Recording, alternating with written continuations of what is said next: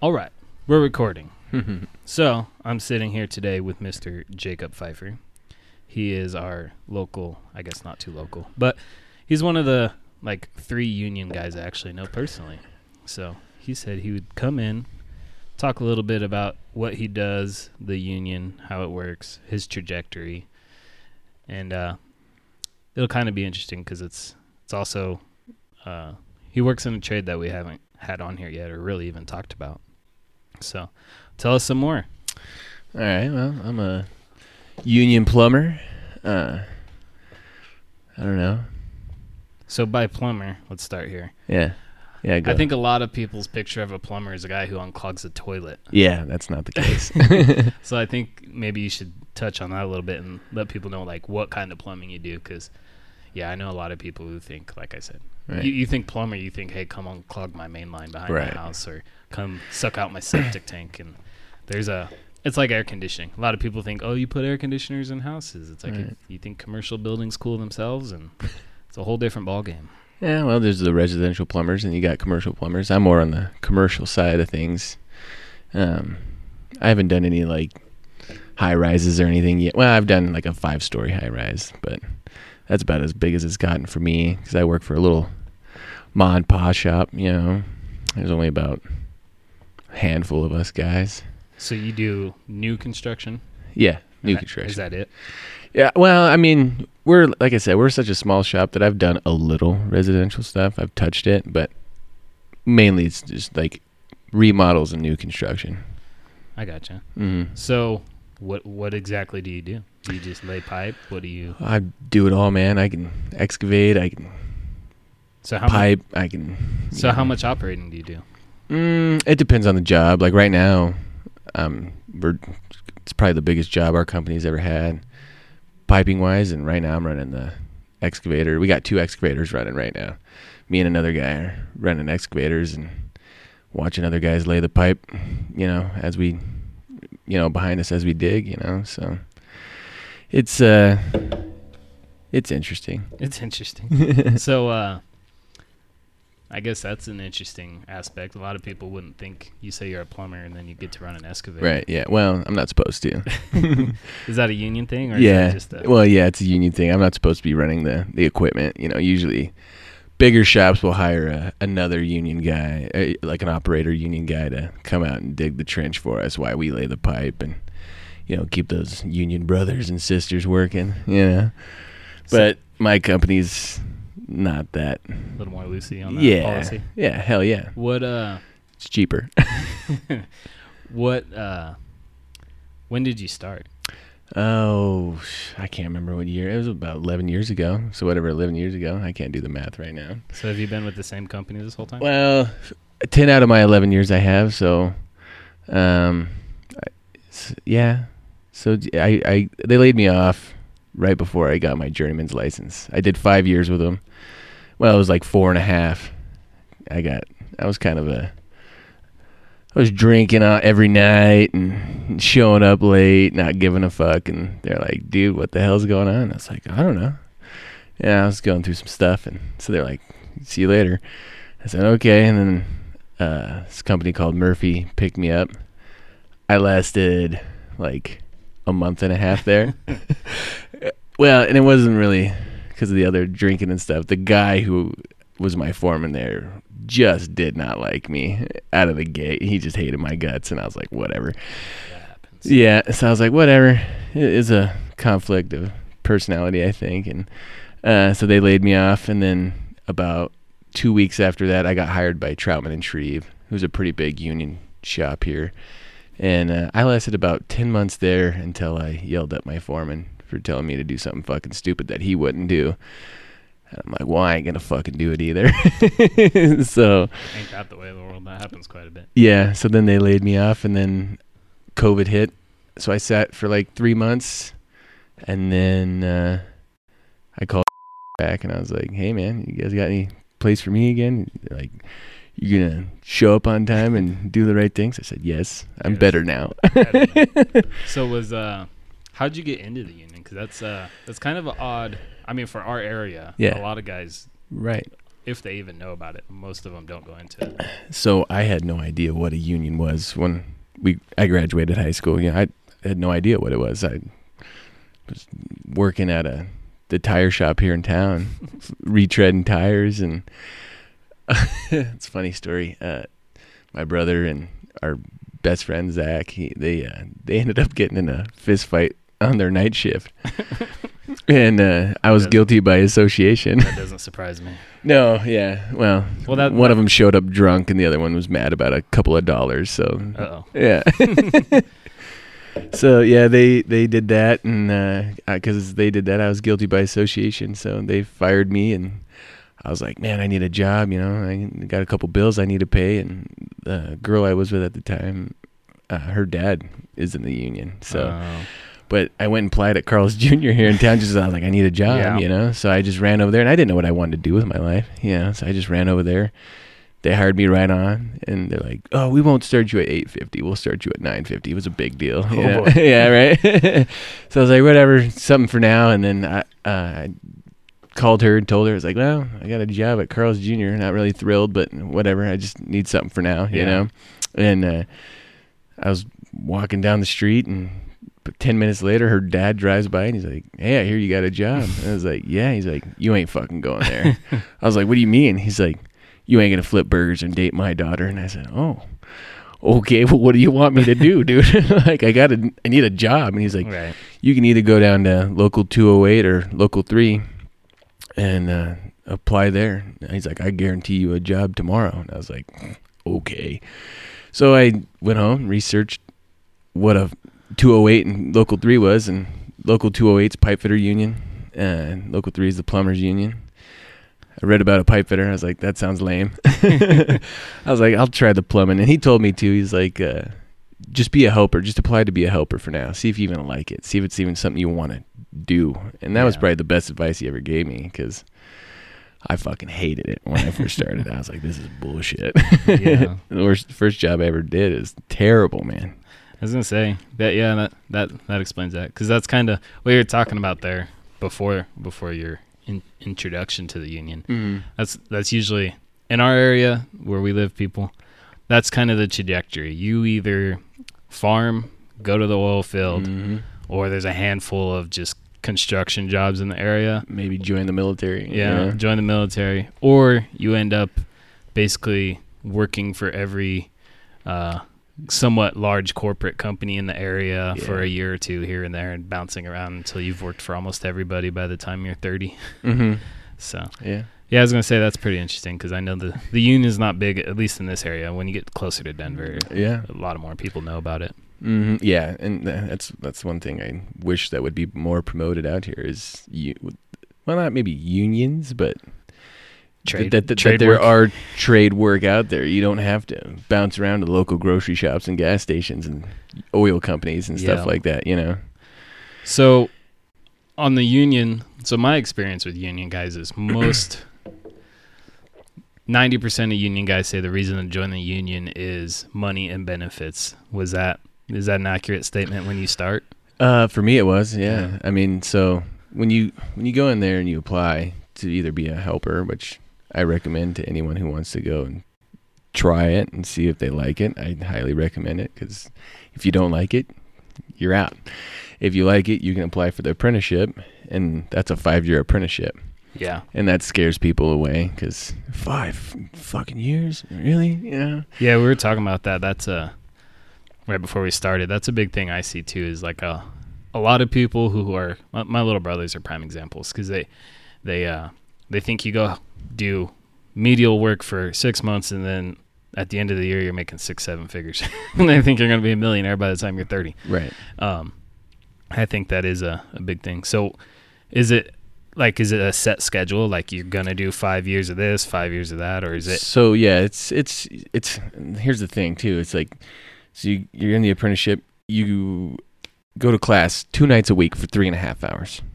It's not that bad. Right. I mean, it sucks. I'm not gonna lie. Like it's school. Yeah, it's school. You don't want to. No one wants to go to school. You just got done doing school. You know, you're 18 and stuff. You know, like it was terrible, but it's not that bad. So you learn all kinds of stuff. You learn everything about plumbing. I mean, from water heaters to why venting is a thing and why you have to how you run your pipe and stuff. I mean, it's everything. All the technicals. Yeah, all the technicals, and some of it's boring. Like, you got science, you got math. Math's a big one. I always told my teachers, I'm gonna find a career that I never have to do math in.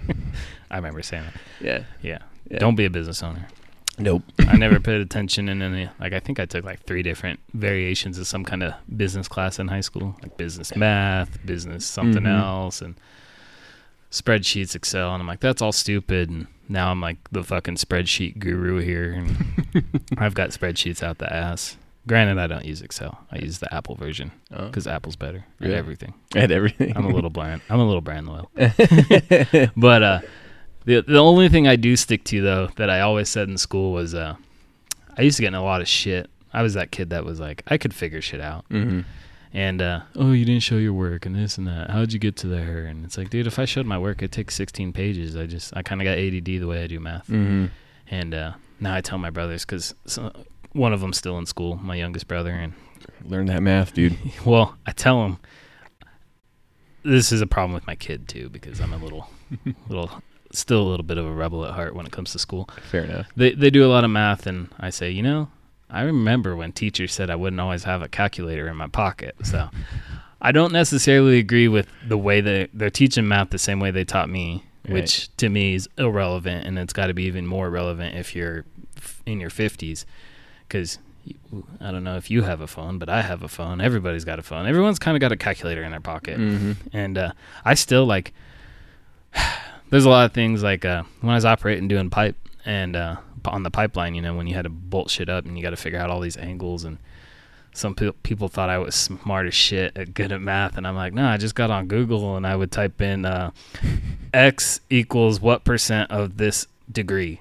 and then there's some calculator on Google that'll figure it out for you. So I was pretty bad at that, but you still got to know the basics. Yeah. Oh yeah, absolutely. And I still suck at math, dude. Yeah.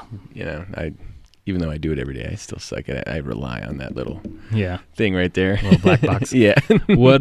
So when you went in and you did your apprentice, were you were going through the classes and shit? Did you get hooked pretty quick, or were you because I know there's people that go into trades and they're wishy-washy for a long time before they're like, yeah, this is what I'm going to do forever. And then there's still wishy-washy. That explains it. Yeah, I was going to say, because there's other people I know that some people do something for a week and they're like, yep, this is what I want to do forever. Mm-hmm. And then there's, like I said, other people who are like, I'm 30 and I still don't know what I want to do. Right. Well, I go back and forth between both of those, to be honest. Yeah. Well, you've been doing the same thing for 10 years. I'd say you're more consistent than most. Well, it pays the bills. I think everybody I know has probably had more jobs than you. Yeah. Well, I had a couple in the beginning, Yeah. Well, I tell a lot of people I don't count anything until your first real job. And when I say real job, I don't count flipping burgers. I don't count the retread factory. Everybody's worked there. Right. Technically, I got hired there. I never showed up for my first day though. No kidding. Yeah. I got another job before I was supposed to start there, and I was like, yeah, I'm not going to that. Yeah. That's what happened with me and Carl's Jr. Yeah. I literally got a job the next day. Yeah. I worked at Carl's Jr. too for a short stint in high school. Mm-hmm. But so I tell a lot of people. I remember that. You made me a couple burgers. Yeah.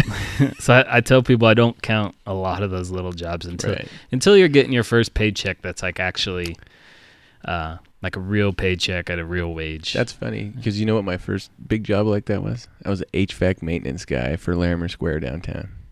Yeah, I remember that, because my heater broke and I tried to get you to come fix it. And I had no idea what I was doing. You're like, this shit's old, dude. I don't know. Yeah. It still works. So it's funny because they said they were going to train me and teach me all this stuff about HVAC. I never learned a fucking thing, dude. Yeah. So you did your apprenticeship, and you said that was 5 years? Mm-hmm. So when you were doing that, is it 5 years of classes too, or? Mm-hmm. Yep, 5 years. So it's basically like high school schedule. You only go for 9 months. You get your winter break, your summer break. Oh, okay. Spring break and shit like that. It's literally the same schedule. You only go 2 nights, 3.5 hours.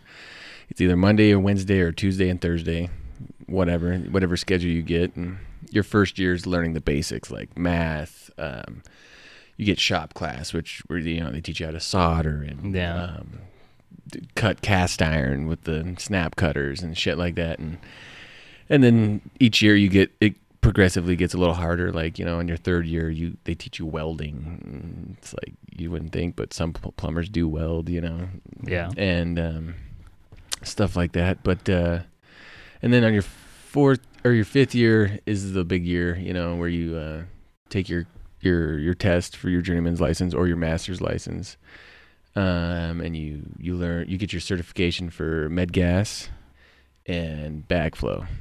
So is this the same trajectory whether you're union or non-union? Is it basically the same? From what I've seen, no. I mean, a lot of like guys from like RK or something. There's 20-year apprentices. Okay. They don't.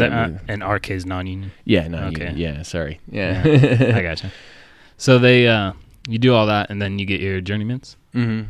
Or you can get your master's license. Well, they changed the law the year after I got my journeyman's license. So in your fourth year, if you have enough hours built in, you can take your master's test now. But when I was going through, that wasn't a law. I had to get my journeyman's license, and I'm too lazy to go take that test again, to be honest. I gotcha. So what are you now, technically? I'm a journeyman still. Mm-hmm. Yeah. Do you have any plans on doing your master's test? I think about it, but the thing is it means nothing different than a journeyman's license anymore. It used to mean something, like my journeyman who taught me when I was an apprentice. His dad had the third master's license in Colorado ever. His master's license number was 003. Yeah, that's early. Yeah, because I remember, and that was a big deal back then. Though. My dad was an electrician, and I know he did kind of the same road. I mean, not union, but he did the whole apprentice, journeyman's. He's journeyman's, and he's a master's. But it was somewhere like renewing his journeyman's or something. It was so mundane. Like the second or third time he did it, I was like 14, and I may or may not have actually took his test for him, and I passed it. Really? Yeah, and I could be misremembering. He might have just made me do like the practice test or something. It was on the computer at home, so I don't know if it was legit or not. But I just remember him saying, "God damn, you passed it. That's fucking easy." Had to have been a practice test. Yeah, I would hope. hope. You got to go to like an actual facility. Yeah, it might have just been a test for like his class he was taking or something. I don't know. Yeah. But he was just like, "Well, yeah, thanks for passing my test for me." Yeah. I'm going to go back to doing whatever I was doing out in the garage and do the next 3 little courses for me. But I know he renewed it a couple times before he did his master's. And because I know in his time it was a big pay thing to go from journeyman to master's. It used to be that way, but it really doesn't mean much anymore. I mean, it helps to have your master's license. Is that like... it keeps you employed mainly. Yeah. I guess what I'm going to ask is like... is the reason these days it's changed, is it because of the labor economy? Like I've talked, it was a big thing in the oil field. You would see companies where they were like, I would phrase it like they're on 1990s pay schedule, and that's just how they are, and the guys have been there forever and don't want to leave. But I've also heard guys talk about like the labor economy is so competitive that if you have to pay a journeyman so much more these days. It's the equivalent to having a master's, so there's no point in getting a master's. Pretty much. I got you. And then I've heard some other guys say there's a lot of like labor laws and then union negotiating stuff that happens that kind of hinders a lot of that growth. And so since you've been in the union, you've never left it then? No? Nope, I never had to. Well, not yet anyway. I know a lot of guys, like when the 2008 happened, the crash, a lot of guys were like starving out. Yeah. I had an uncle who was a union electrician, and they hit the crash. It was about 2008, 2009, and then they went on strike. And he may or may not have been working under the table for my dad. And my dad just loved it because my dad was such an anti-union guy. He's like, oh, fucking union guy coming and begging me for a job. Yeah. Oh, yeah. There's that game for sure. Yeah. Well, and his thing is like he understood why they wanted to go on strike, but it's like they also were being so stiff on their side of negotiating that he was like, dude, I'm going to lose my house. And maybe you can clear some of this up if you know. Like he was telling, like he had to be under the table because if he took another job, he would lose. He would be kicked out of the union. They would like take his book or something, and he'd lose his pension that he'd already started building up. So I know it used to be that way real hard. Yeah. You know, I don't know too much, but the guy who taught me most everything I know, he got caught working for RK, which is a non-union shop yet again, and so they caught him. You know, and he's seen some purple hard hats because that's our hard hat color. We used to have purple hard hats, and he was wearing a whatever RK color hard hat it was, and they recognized him like, Fred, what the hell are you doing over here? And he's like, well, man, I'm fucking starving out. I can't keep eating ramen. I lost my truck. I lost this. I lost that. I need to make ends meet. What do you want from me? And they're like, we get it. And they just kind of, you know, turned the corner, you know, and just didn't make anything of it, you know. But I think back in the day, if he would have got caught like that, like, with, you know, in the 70s and 80s and shit, like, yeah, they would have been like, you're fucking out of here. So I think they've got a little looser on that, you know. We got to eat. Yeah. You know? So is it true? Well, I know a big phrase in the non-union world is like, oh, you can't go to the union because you can't fire anybody. The fucking laziest piece of shit ends up making as much as me. So half true. Half true. Half true. Half true. Yeah. I mean, I know some union guys that are so that the epitome of, I call them hall trash. Is it so in the union? Are the wages like, are they set by the union? Like, so let's say like your boss can't come and be like, you know, you've been kicking ass, I'm going to give you $1 an hour. I mean, they could. Well, here's the thing. I don't know. I've worked for this small shop for so long. I don't know too much what the big shops will do. And I really don't care to know because I really like the shop I work for. Yeah, I get you. They're cool as hell. But I think my boss would, if I was like, hey, man, can I just get an extra $1, please? You know, I think he would do it. And I think the union might allow it as long as it was all like hush-hush, you know? Wasn't advertised at the shop floor. Yeah, exactly. Yeah, and you don't go telling everybody else, hey, the boss gave me an extra $1. What do you guys think about that? You know, but here's the thing, too. When you go through your 5-year apprenticeship, you get a raise every 6 months. Okay. Like on schedule? On schedule. So your start date. That'd be the half truth. So as long as, even if you're lazy, but you just haven't got fired for 6 months, you're still getting a raise. Well, even if you're not working and you're on the bench, okay, you still get that in the apprenticeship. At least you still get that raise. Well, even as a journeyman, you still get that raise because you know for the next, I think we got 2 more years left. We get a like $1 something rate, $1.75 I think each year. Okay, and we vote on it and. Some of it goes to, you know, our health insurance. Some of it goes to the pension. Some of it goes on the check. And some of the old timers like to go in there and vote on it and put it all in retirement. And it's like, dude, it's not even benefiting you. It's for me and my future. But I want the $1 on my check right now because Joe Biden's ruining everything. I don't know if you know the cost of groceries, but you know, you're 10 days from retiring. I'm still 40 years. Yeah, exactly. Yeah. Yeah, that's a lot of what I heard. Because, like, I was telling you a little story before we started recording. Like, I worked for a drilling company. That company was growing real fast. And in Denver, there was a bunch of union drillers who all, I don't know if they went on strike or got laid off all around the same time. And we picked up, like, 5 or 6 of these guys. All in one group. They all came from the same place.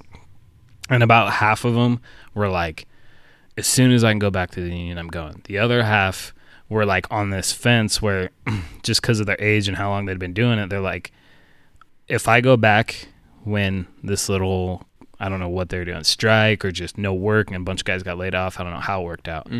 But they were talking about like, if I go back to the union, I have to stay for the rest of my life because the amount we're putting into our pensions, all this stuff, if I lose it again, I'll be too old to build another retirement outside of the union. Right. And then a lot of it, like guys with kids were like preaching on these benefits like they were so great. But then you'd get this other union guy say, the benefits are a waste of money. I'd rather have all the money on my check. And it's kind of like military, you know. Military guys, my brother's military, make shit for money. So I don't know if it's true or if they just say it to make themselves feel better. But like, our benefits are so great. And that I got the same impression from union guys. There's a lot of union guys. Like I know one guy, different job, a few years down the road. He had left the union as a driller, and he'd been a union guy in the I don't know what his job title would have been. He did natural gas piping. I don't know if he's just general pipe fitter or whatever, but he did natural gas. And they got so slow for so long. He had like 4 kids, all within like 2 years of each other, basically all like Irish twins. Like he had 4 kids under 7 or something like that. And it got to the point where he couldn't sit at home no more. They had already moved out of one house into a cheaper house and done everything he could do on his end. And it was just the work was getting high-paying jobs, but these jobs, he said, they were like 2 or 3 weeks, and then 2 or 3 weeks till the next job. And so he eventually made the leap over to the oil and gas industry outside of the union. And he was neutral on the union. Like, I liked him because he was pretty honest about some of the, what I would say are like the cliche fucking, this part of the union's stupid, this part's good, but this part is stupid. That's true, that's not true. He'd kind of tell you. But he was also amazed because he'd been in the union since he was 18. He was probably his mid-30s when he came to the oil and gas. And he was also lucky on the oil and gas side. He was married to someone who worked in a big corporate office, so he kind of got to jump like 6 or 7 jobs to land the job he got. Most people, you go into the oil field, and it's kind of like union and trades. It's like you start as a roustabout, which is just the labor. You do whatever you're told to do. You might shovel one day, you might build a bunch of pipe the next day, you might operate a backhoe the next day. It's hectic. Right. And then you go into like a management, and you make these career leaps, and then eventually you become an inspector. Well, he went from what he did in the union to an inspector. And granted, there's levels of inspectors too. He was an entry-level inspector, so. But he was amazed at how much money he made outside the union. He was like, I never knew you can make this kind of money outside. Like, my bubble was so unionized. He was like, I was under the impression if I left the union, I was going to lose half a paycheck. Right. And, yeah, that was an interesting outlook that I hadn't heard before, like I said. And he wasn't old. He wasn't one of them 60-year-old guys about to retire. He's right in the middle. But he was like, dude, I've been union since I was 18. My dad was union. I went in the union after him. It was great most of the time. There were some shitty times. But he was like, dude, I did not think I could make $140,000 a year outside of the union. Yeah, he was like, that's amazing. That's the first story I've ever heard like that. Yeah. Usually I've met a lot of guys that come in and they're like, fuck, man, this is the greatest thing ever. Exactly. So much money, and well, but a lot of people don't like paying the union dues either. Exactly. I was gonna say a lot of people think it's a car payment or a house payment. I pay $120 every 3 months. Oh, that's not bad. I thought it was like a car payment. Well, I've heard 2 stories. I've heard it could be expensive, but I've also heard other guys who like, John talked about it when he was still on the podcast. Like, he went and did a union job, so he had to join a union side of their company, and you have to put a certain amount. And he was like $1 a paycheck. he was like, wait, it can be any amount? And they're like, yeah, but you had to. I don't know if it was his due or just like some extra they want you to put in. He's like, well, I'm putting $1 then. Right. Yeah. And they're like, okay. Yeah, I mean, they're can be pretty lean. I've never heard about the dollar. I mean, I've never done it. I usually just pay my $120 and shut them up, Oh, I got you. Because they kind of get a little whiny if you don't pay it, because that's their paycheck sometimes too. The guys that run the union hall, But and there's a couple things that come off in your check too. Like they take out a couple bucks for if someone in the union gets selected on a jury. We pay into a jury fund. See, that would be nice outside of the union. I got pissed. I got jury duty a few months ago. Granted, I got out of it. I've told this before, and I'll tell everyone now again. The secret to getting out of jury duty, you don't have to lie or anything. I mean, you could. People do it. Yeah. Show up 30 minutes late. And by then, they're like, why are you here? I'm like, jury duty. I'm late. Traffic. And they go, I don't know. Just go home. Dismissed. And I'm like, that was easy. But I was pissed because, I'm self-employed. My company needs to make a certain amount of money. Like, I have it broke down to the day. And I went in there and it's like, you can do all this paperwork and submit and they'll pay you like $65. And I'm like, dude, the way I see this is you're costing me $650 for making me take a day out of my life to come do this. Yeah. And I've been real mad about jury duty. And I've also felt, don't get me wrong, I would love to actually be on a serious jury. Mm-hmm. Like, yeah, it'd be no, cool. no right? petty shit, but like a serious, like, doesn't even have to be like a murder, but like a business crime, embezzlement, like some shit where you actually get to hear two sides of an argument. Yeah. But a lot of guys don't want to do it because it costs so much. I've had jury duty 2 or 3 times in my life already. And that's what every time, it's like the worst time in my life. I think the first time I was 18, so, I was making like $400 a week, and you take that away from me, and I'm like, oh my God, I'm going to go broke. Mm-hmm. And then the next time, I actually think they dismissed me the day before, so it wasn't a big deal. But yeah, I've always been like with the jury fund thing. I'm like, they need to make sure it doesn't hurt you financially to go to jury duty, and you'd probably get a lot more. My fear of, like, how the saying goes, I'd rather be judged by 12 and carried by 6. I don't know if that's true anymore, because who wants to do jury duty now? Nobody. None of my peers. I know anybody who doesn't want to. The only people I don't want to do it. That's what I'm saying. None of my peers. There's no middle class working person, paycheck to paycheck. That'd be my peers. I live paycheck to paycheck. I ain't got no fat savings account. Right. I'm gonna be stuck with like some fucking floozy soccer mom that has nothing better to do and wants attention. Or I'm gonna be stuck with a jury of, somebody who lives on welfare, and I'm going to be in trouble for not paying taxes. And I'm like, you're hurting my paycheck, something like that. It won't be my peers. I've always been the jury fund thing. It's just a little tangent, but I've always felt like you would get better quality juries if they actually made sure it didn't hurt you, at least financially. Right. Yeah, that's what that's for. And that's actually pretty smart. Yeah. More companies should do that. Yeah, I agree. I mean, there's really cool benefits that the union brings, and then there's some things where you're like, oh my God, this is a joke.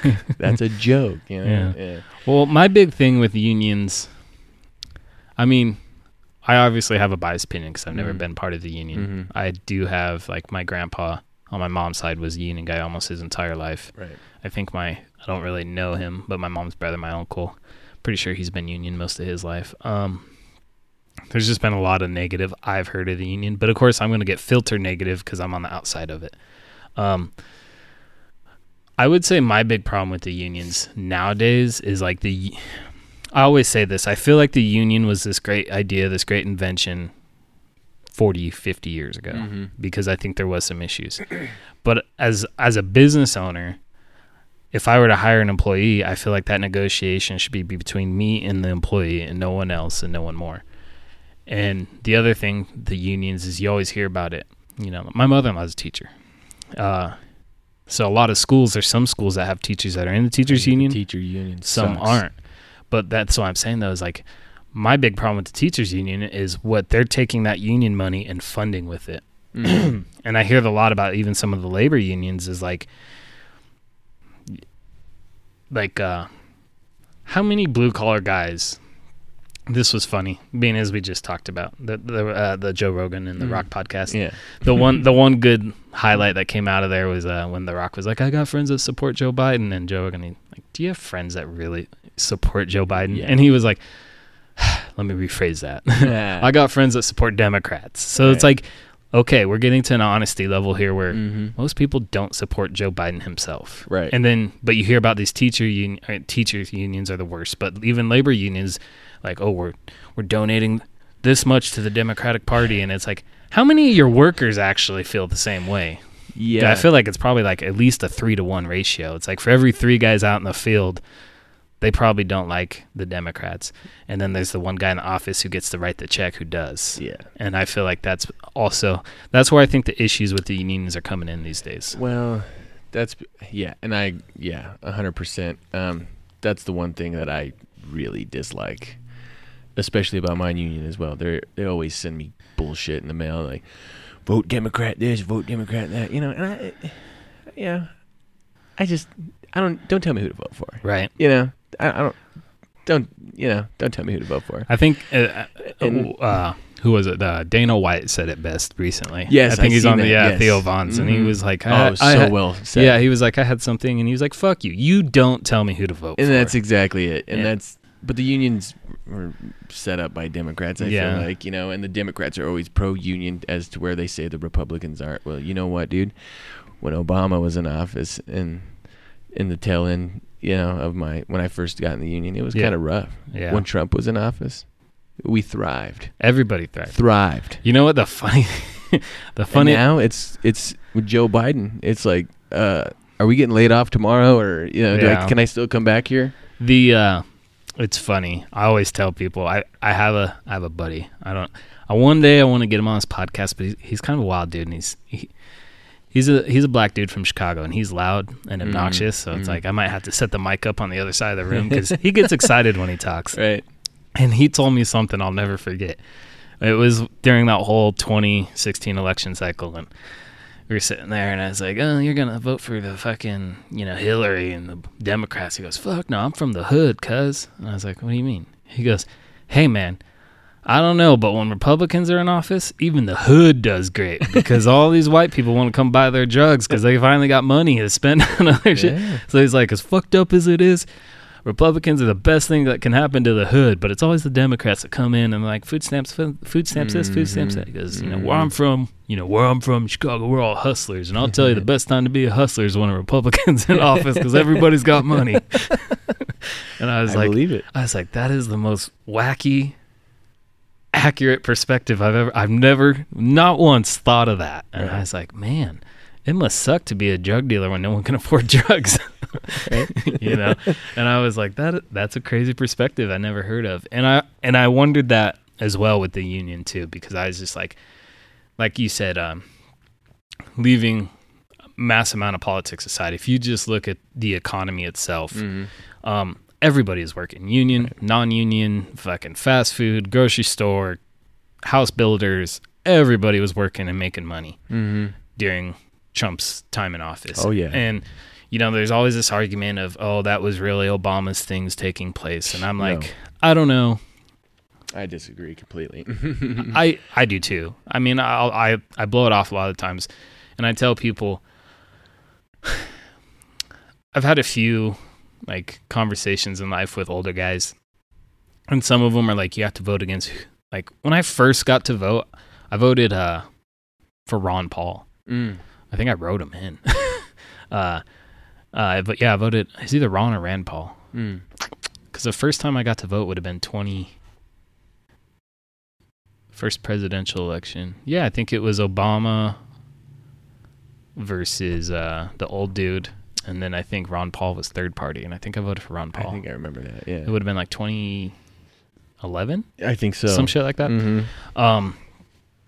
But yeah, I wrote him in, and that's when I worked in the oil field. There was an older guy there, and he's like, "You're such a fucking idiot." And I was like, "Don't tell me who to vote for." But he did point out a thing where he was like, he always puts that thought in the back of your mind where, unfortunately, you have to vote for who you don't want to win. And I was just like, well, I mean, it's one way to look at it. And he goes, if everybody who voted third party would have voted for the other guy, we wouldn't have had Obama again. And I was like, I see that. But granted, I think knowing what we know now about like Romney and that shit, it wouldn't have been no better. It probably would have been worse. Yeah, it probably would have. But I do tell people, like, there's subtle things I can say as just a dummy middle class person fucking living my life. There are presidents, like, you have to vote on what affects you. And one thing I could say, when Obama took office again, when I was working by then, his second term, I had health insurance for me and the wife, and I was paying like, it was great coverage too. It was a stupid low deductible, and I think I was paying like $200 a month for me and my wife. Now, granted, I worked for a big mega corporation, Halliburton, and they paid for a majority of my health coverage. But still, it was great. Yeah. But as soon as he went, and then they knew Obamacare was coming, my rate went to like $600 or $700 a month. Jesus. And pretty much since then, I've never had health insurance. Yeah. So I tell people, like, there's little dumb things, like, you may not think it matters because of where you're coming from, but every president has affected my life in a certain way. So I tend to vote based on who's going to affect me. And it was the Trump thing, is it's like, the first time I voted for him, that was kind of out of spite. That was out of the typical middle class, blue collar, fuck you. Like, a lot of people voted just to piss the rest of the world off. Like, really? I voted for him because I couldn't stand Hillary. Well, that's what I'm saying. Yeah. There wasn't a lot of people that voted for him because they're like, Trump's going to have these great policies. Like, a lot of people voted for him because they were just like, he's just cussing and saying fuck you, and Hillary's an evil cunt. Like, That's basically what it came down to. Hell yeah. I'll tell you though, the second time I voted for him was because the first time when he was in office, I seen my wages increase. I seen an endless amount of work. Like, it got to a point where if you worked for a shitty company, you didn't have to keep that job anymore, because some people, they get stuck in that loop where like, I have to work here. There's nowhere else to go. Where it's like when he was president, it's like, dude, I had a boss piss me off one time. I was like, I'll go home, dude. The job site was 20 minutes from my house. I was like, I'll have another job before I get home. Nowadays, if I had to say that, can't do that. I don't think I'd be able to. You can't do it. So yeah, I know people who've quit their job recently and they're freaking out. Right? They're freaking out. So the union definitely saw that too. Then it wasn't just one-sided. No, because I know Trump was kind of, I wouldn't say anti-union, but he was a lot more pro-union than any of these Democrats, if you want my honest opinion. Well, I think. Well, I don't know if he was pro-union. I shouldn't say it like that. I would say what he did definitely helped the union. Yeah. And I think what the Democrats seem to do is a lot of... You've seen it firsthand when Joe Biden went to that union, and that dude called him out on the gun laws, and that Joe Biden just blew him off. Yeah. It's like, that's the prime example I was talking for about... That's exactly why I don't vote for those fucking the union donating to the wrong guys like you. Management isn't supporting what the guys paying the dues are supporting. Yeah, that's the problem with the union sometimes, in my opinion, is that exactly is... Yeah. I just... It's frustrating, Yeah, and I could see that. And I always found it funny, too, because it's, like, you see it online a lot. Like, you see the union guys supporting the same thing the non-union guys support. But then it's like you can't get them to sit in the same room without hating each other for 10 minutes. I always loved it. Like on the oil field, especially welders, you'd get welders that just got laid off. They get laid off the pipeline ends. They get laid off the union side. So then they have to come work for a non-union company for a little while. And you see it's like high school cliques. It's like, yeah, those 4 welding rigs over there, those are all union guys. They don't talk to these guys because these guys have never worked for the union a day in their life. The cliques within the cliques too, man. That's the only. But like you said, if you went and talked to them about, hey, what year did you make your best paycheck? They're all going to say the same years. Yeah. So guaranteed. When Trump was in office, man, I was saving so much money. It was ridiculous. I was paying all my bills, and I had all this money I didn't even know what to do with. I was like, what the fuck am I going to do with this? Holy crap. And now I can barely save $100. Right. Yeah. Yeah, it's expensive. Yeah. So on the, I guess back to the union stuff, you said right now you're a journeyman. You may or may not do the whole master's route. My question would be like, when you achieve like a journeyman's or a master's, do unions, I guess to lay this out, so you're part of a local, what is it, Local 3? Yep, Local 3. So do companies hire from the Local 3, or do you go apply to the company? So yeah, it's kind of like what do you call those? Like a temp agency? Yeah, like a temp agency. That's pretty much what it's like. So I'm a union employee, and the companies will reach out to the union, say, hey, I need this amount of guys. I either need this many journeymen, this many apprentices, whatever. And there's a list, and they call it the bench, and so when you get laid off from a company, you have to go sign the books, right? Or the bench, right? And you're numbered or whatever. So they're going to call the first guys on the list. And some of those guys don't work, they're like, I don't want to take a call, I don't want to go work for those guys or whatever. Or even the companies have like a list too where they like blackballed people. Oh, okay. Where they're like, yeah, that guy was a piece of shit and I never wanted to work in my company ever again, My company has a couple of people like that, but yeah, so they'll call and they'll go down the list and see who wants to work and who doesn't want to work. And so how much of a say do you have in that? Like, they finally, I think, if I remember correctly, are allowing us to solicit our own work. Like I can call if I know a guy who works for Troutman Retrieve and be like, hey brother, I just got laid off today. I need a job. You think you can help me out?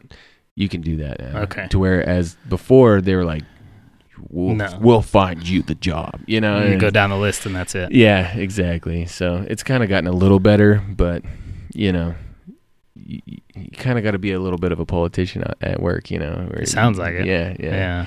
And well, at my company, not so much, you know. How much of a say do you have? So say you're on that bench, right? Mm-hmm. And everyone's laid off, and I'm guessing your union rep calls you and says, hey, this company is looking for a journeyman. Mm-hmm. You're a journeyman. Right. How much of a say do you have if you say, fuck that company? They don't like it when you do that. I'll say that. They don't like it at all. They're like, really? Why don't you want to work? It's like, because fuck them, you know? Yeah. But I've never had to do it, you know? So I can't really say too much about that. But, I mean, I know some guys that have done that. Right? Is there a period, like, say you guys finish up one job. Mm-hmm. Is there, like, a certain period, like, say if you know they're kicking off a new job in 6 weeks. Mm-hmm. Can you go on that bench for 6 weeks, or do you have to be like, no, there's like a minimum, like you have to be laid off for 6 weeks before you get on the list? No. So you're, as soon as you get laid off, what you're supposed to do is you're supposed to go right to the union hall, you know, and so a lot of guys will call them and be like, hey, I just got laid off. Can you put my name on the books, you know? Mm-hmm. And they're like, yeah, sure.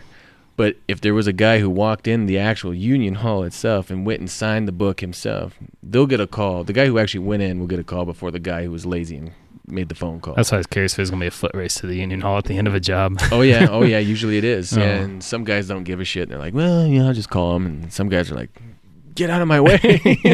Yeah. I got to get on there first, you know. But fuck, I'm taking the toll road today, boys. Yeah, yeah, serious. Yeah, so that's a thing. But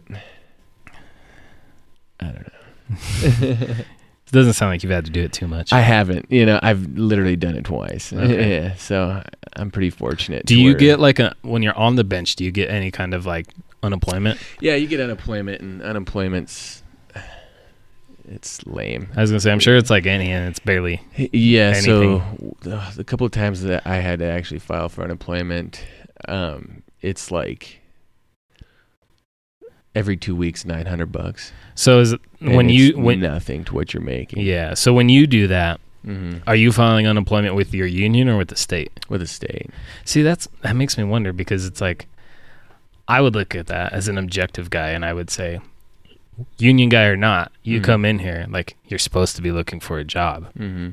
And I guess I wonder if anyone actually sits down and says, well, just because you're union, there's a job right here for a plumber and you don't want to take it, we're going to cut your unemployment. Like, makes me wonder. Well, yeah, so they kind of are a little strict on that. Like, are they? But because you're union, it automatically looks like you're looking for a job constantly. Because you're on the bench. Yeah, because you're on the bench, you're on that list. So you're just waiting for that phone call. So they don't bust your balls too hard about it, you know, but because it's a little harder to milk it than most people. Yeah, that makes and sense. when COVID was going on, man, people were milking that. People wouldn't come back to work for sure. You know. Yeah, even in the union. Oh yeah, man. We still got guys who still won't come back to work. See, that was going to be one of my questions, because I was going to say it was apparent. A lot of people were not going back to work, especially if you were on the lower income bracket. Mm-hmm. And I even know guys who were making good money who were like, I mean, I can make better money if I go back to work, but I'm also making this for literally nothing. Oh yeah, dude. I kind of regretted going back to work during COVID. I was like, what is all this? Yeah. You know, it was awesome, but I was like, screw this. I don't want to milk the system like everybody else. I was like, I want to go work. Yeah. Mm-hmm. Yeah, that's I was going to ask that, because typically, like I said, a lot of people's number one reason for the union is wages are higher. Mm-hmm. Yeah, that's most of it stayed in, man. Most of the time. I did find it funny, like when that drilling company, when we took in that group of drillers and locators that left a union company, they thought, like, in the private, or I don't want to say private, it's all private, but outside of the union, that the owner of that company at that time was paying drillers more than the union was. So when they came there, they were like, what the hell? You know? Yeah. Now, granted, they didn't understand why he'd gotten to that point because of labor shortage. He was just like, I need guys, and I need guys that can do the fucking job. And at that time, you know, we'd wash through 10 guys to find one to keep. So usually when you found that one to keep, you had to make them real fucking happy. Right. All right. So we'll get back at it here. So you've talked a little bit about the union, kind of how it is, how it goes, kind of I guess you call it like a rough draft. Mm-hmm. I guess my final question as far as union work goes, Because after talking to you, I'm kind of realizing there's a little more to the union than I thought. It's not as like blanket is my impression. Always, like my impression was always like, this is just how it is. But you're talking about like your union experience can be different whether you work for a small company or a large company. Absolutely. And whether you're 30 or 60, you might have very different opinions on it. So I guess in the future, I'll have to try to find me some like 60-year-old guy who's been in the union for 50 years or something. Been doing union since he was 12. Yeah. I guess to get down to it before we kind of move on, because like I said, those of you that are listening, I'm trying to push this podcast into like a little different structure. About 2-hour episodes, and we're gonna spend the first hour kind of on the shit blue collar people want to hear about, the career choice and all that, and the industry, rather than just we're not rich movie stars talking on a podcast. But you said you're 29, so you're not the youngest. You're definitely not the oldest. Mm-mm. From your experience dealing with like the union side of your work, not necessarily plumbing. We'll get to that in a minute. But would you tell an 18-year-old to get into the union or not? Well, in my honest opinion on that, what I wish I would have done when I was 18 is I wish I would have gotten the military and did 4 years of that, to be honest with you. I say that too. I wish I would have done that, man. To be honest, I don't know if I would have made it through the military. I had at 18, I don't think I would have done it. I had a little bit of chip on my shoulder. I don't know how far I would have made it. I tried to talk to one of my brothers. The one that's in the military is not the one I was concerned about. It's the one that's roughly your age. He's a year or two younger. He was going through quite the whirlwind. And I told him, go join the union. Go join the military. Right. I was like, they'll beat it out of you for sure. Fuck yeah. But I look at it as if I would have joined the union, I would have went one of two directions. I would have been that guy who got kicked out, or I would have been that guy who would have been having one of them cool podcasts where I was like an ex-super soldier and all kinds of crazy stuff. I would have been great or horrible. I don't think there would have been an in-between for me. So outside of the military, once you did that, if you could go back in time, knowing what you know about the union today, I would have done 4 years in the military, and then I would probably went in the union, man. You think the union's the way to go? Absolutely. It gives you get a little structure, with the schooling. It's free. It's free education. Like, you can't beat that. That's why I tell my brother he's in the military now. That's the thing. He wants to get out because it's not turning out to quite what he had hoped it was going to be. I think he's technically like... He was trying to explain it to me one day. His job title is to be like the big heavy machine gunner. And he's like, I fucking do oil changes on Hummers. It's not turning out quite as fun as I'd hoped, which I'm sure is a lot of people's military story. Sure. But I tell him, if you're going to get out, like do every free course, free class that the military offers. They they do everything. You can go take welding courses there. Educate the hell out of yourself. Yeah, do all that shit because one of the throwing up enough shit at the wall, something's going to stick. And that's kind of what I tell them. So, it's funny. I almost did join the military when I was a helper. I hated it so bad. I told one of my journeymen, I was like, man, I can't fucking stand this. This is the worst thing I've ever done. Like, I'm miserable. I'm cold. I'm dirty. I'm sore. I hurt. I was like, I'm going to go join the military. And he talked me out of it. He's like, don't do that, man. He's like, you're in a good spot. You just got to try a little harder and quit whining. Quit whining. Yeah. He's like, man up. And I was like, really? He's like, yeah. And yeah, I stuck with it ever since. I think if I wouldn't have been with my girlfriend, well, I guess she's my wife now, but if it wasn't for me being with her, I probably would have joined the military because I would have had nothing better to do. Yeah. So I guess why would you recommend somebody look into the union? Just like summarize it. You already said you get structure, you get some education. Yeah. Is there a lot of room to move in the union? Like, if you go in as a plumber, can you be like, fuck plumbing, I want to be an electrician? Well, you can do that. Yeah. Well, here's a funny story. So, when I was in my third year of my apprenticeship, a guy here in town, he works in the elevator union. And he was telling me about it. And he's like, you're fucking union? He's like, fuck the plumbers, man. Come be a elevator guy. And I was like, dude, I'm already 3 years in. I don't want to quit and start all over. Yeah. Biggest regret ever, dude. Really? Like, oh, yeah. Those guys make $75 an hour. That's crazy. $75. So what, from your experience, how much more do you think, monetary wise, do union guys make?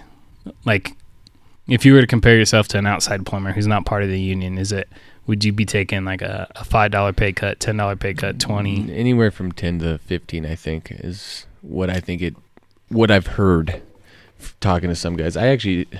People live catty corner for me.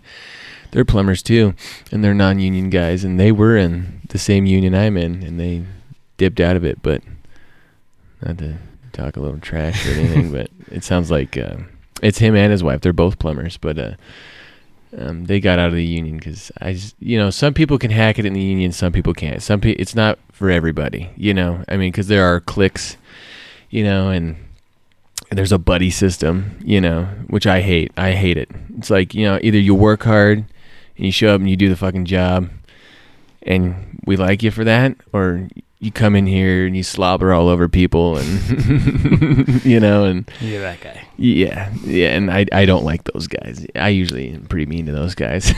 Don't try to slobber me, dude. I don't. So I guess that makes me still wonder, how hard is it to shit can a guy in the union? Like, if your company, so like, I know it could be a little different, like you were saying, big companies, small companies, same thing as a non-union world. There's guys in big companies in the non-union world who can fly under the radar for years. Mm-hmm. But I guess the one thing I've also seen is I've done it personally when I was in a management position. Go grab a guy and be like, yeah, you don't work here no more. What do you mean you're fired? Why? You suck. You're fired. Mm-hmm. End of story. Mm-hmm. So can you do that in the union? Yeah. Yeah. Oh yeah. See, that's like the misnomer I always hear is like everyone says you can't fire no one in the union. Yeah. Well, if you get fired, does that just mean you're out of the union, or does that mean like you're on that bench and now you're on else? the bench? Oh, okay. Yeah. I mean, you can get hired up somewhere else in another company, but excuse me. It's you can. How do I say this? Without being totally a douchebag about it. Yeah. I mean, you can get shit canned. I mean, I've seen a lot of guys get shit canned from my company. I mean, because they're just douchebags. Yeah. And some guys can just, like you said, fly under the radar at those big shops and get sucked in with the right buddy system, and they'll be there for years. There's been a couple times with some companies where like they'll just do a complete firing of everybody. Actually, U.S. Engineering did that not too long ago, where they just shit canned everybody, and they're like, we're starting fucking over. We're going to bring people in, and just start this off fresh, because there was too many guys flying under the radar, not doing a fucking thing. They're losing their asses. It almost sounds like, now that you say it, I know who RK is. Now that you say it, now I'm thinking about it. RK is huge. Yeah. Yeah. I'm like, wait, I do know those guys. Yeah.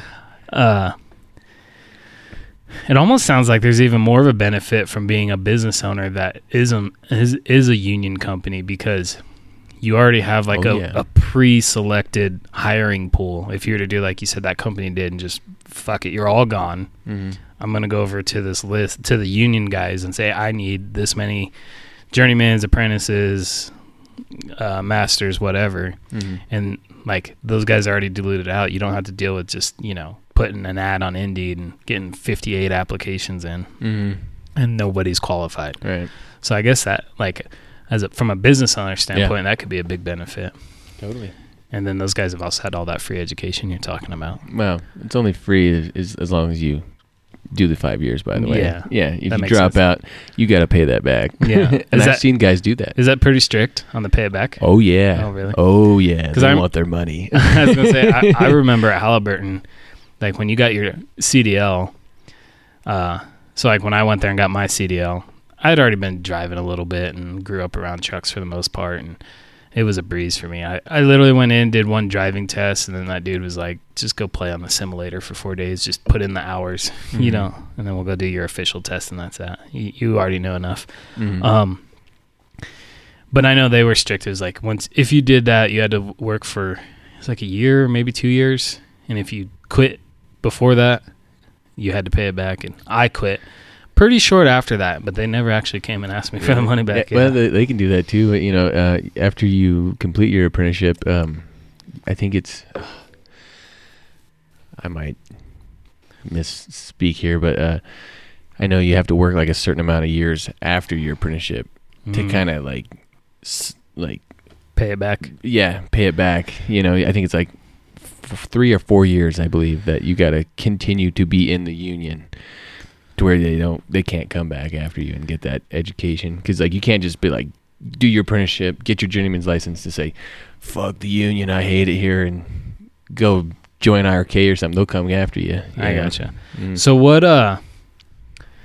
do you think would there ever be anything that would make you leave the union? Maybe not like say, oh, fuck the union, because obviously you seem to like it, but I'm saying I like parts of it.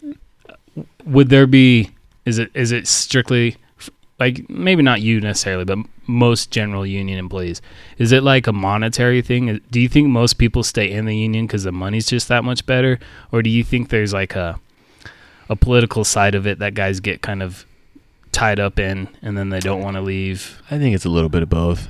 I think there's some guys who are, like you were saying earlier, that, you know, I'm union because I also vote Democrat. Yeah. That's my thing, and blah, blah, blah. And then there's guys who are like, I make $45 an hour to fucking run some pipe in the dirt. You know, that's pretty sweet. I'm going to keep doing that, yeah. You know? Yeah, because like I said, I've ran into that kind of both sides of it a little bit. And I've met guys who are just like, yeah, give me $1 more and I'm gone. Mm-hmm. And yeah, I've met other guys who are like, it's part of their identity. So they're like, they could cut it $1 and I'll still stay. You know, it's wrapped up in who I am at this point. Mm-hmm. I think the thing is with my union, I think it's in a weird shift, you know, because a lot of the older guys are starting to retire, and a lot of these guys like me are starting to come up, and some of the, not all, but I'd say a good majority of the guys my age are like, yeah, I like the union, but it's not the end all be all. Yeah, it's not the end all be all. I'll fucking go do something else. I'll do it for me, you know? Yeah.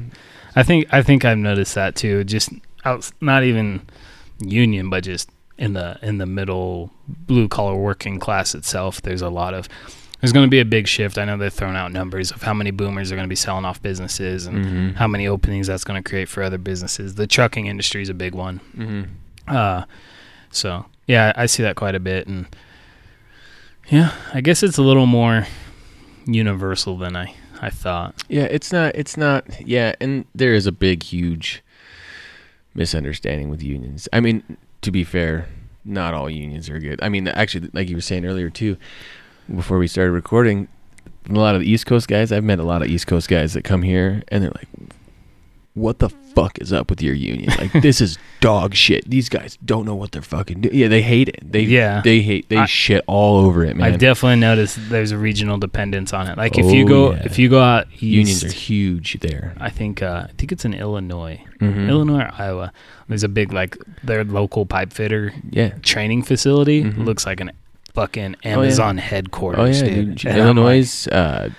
All back east in Illinois. Illinois is a huge one, for sure. Yeah. Chicago's a big union. Actually, my apprentice right now, his dad is a big union rep for one of the Chicago unions out there, and he's always telling his son, "Come back home, man. That shit out there in Colorado sucks." Yeah, yeah. That's definitely a thing too. I've talked a little bit online with a guy who listens to the podcast. He's actually a union elevator guy in New York. Oh, really? Yeah, that's cool. And we toyed the idea of trying to do like a remote podcast or something. That'd be awesome. Yeah, he's one of those that I definitely see. It's like the East Coast is definitely a much more rigid line between union and not. I think it's more dominant out there, man. Yeah. The unions do more for the guys out there than I think here in the West Side. I think they have to, because like I don't know if you've seen it. Did you see the other day? Is like Congress. There was a guy from like Oklahoma, like a rep from Oklahoma, who threatened to get in a fist fight with. Oh, I did see with that. a union rep on Congress floor. Yeah, you know, it's funny that union rep was acting all tough. Yeah, doesn't look that tough. It's like, get your butt up or whatever. Yeah. And then the second thing, I don't think anyone noticed about that, the rep from Oklahoma.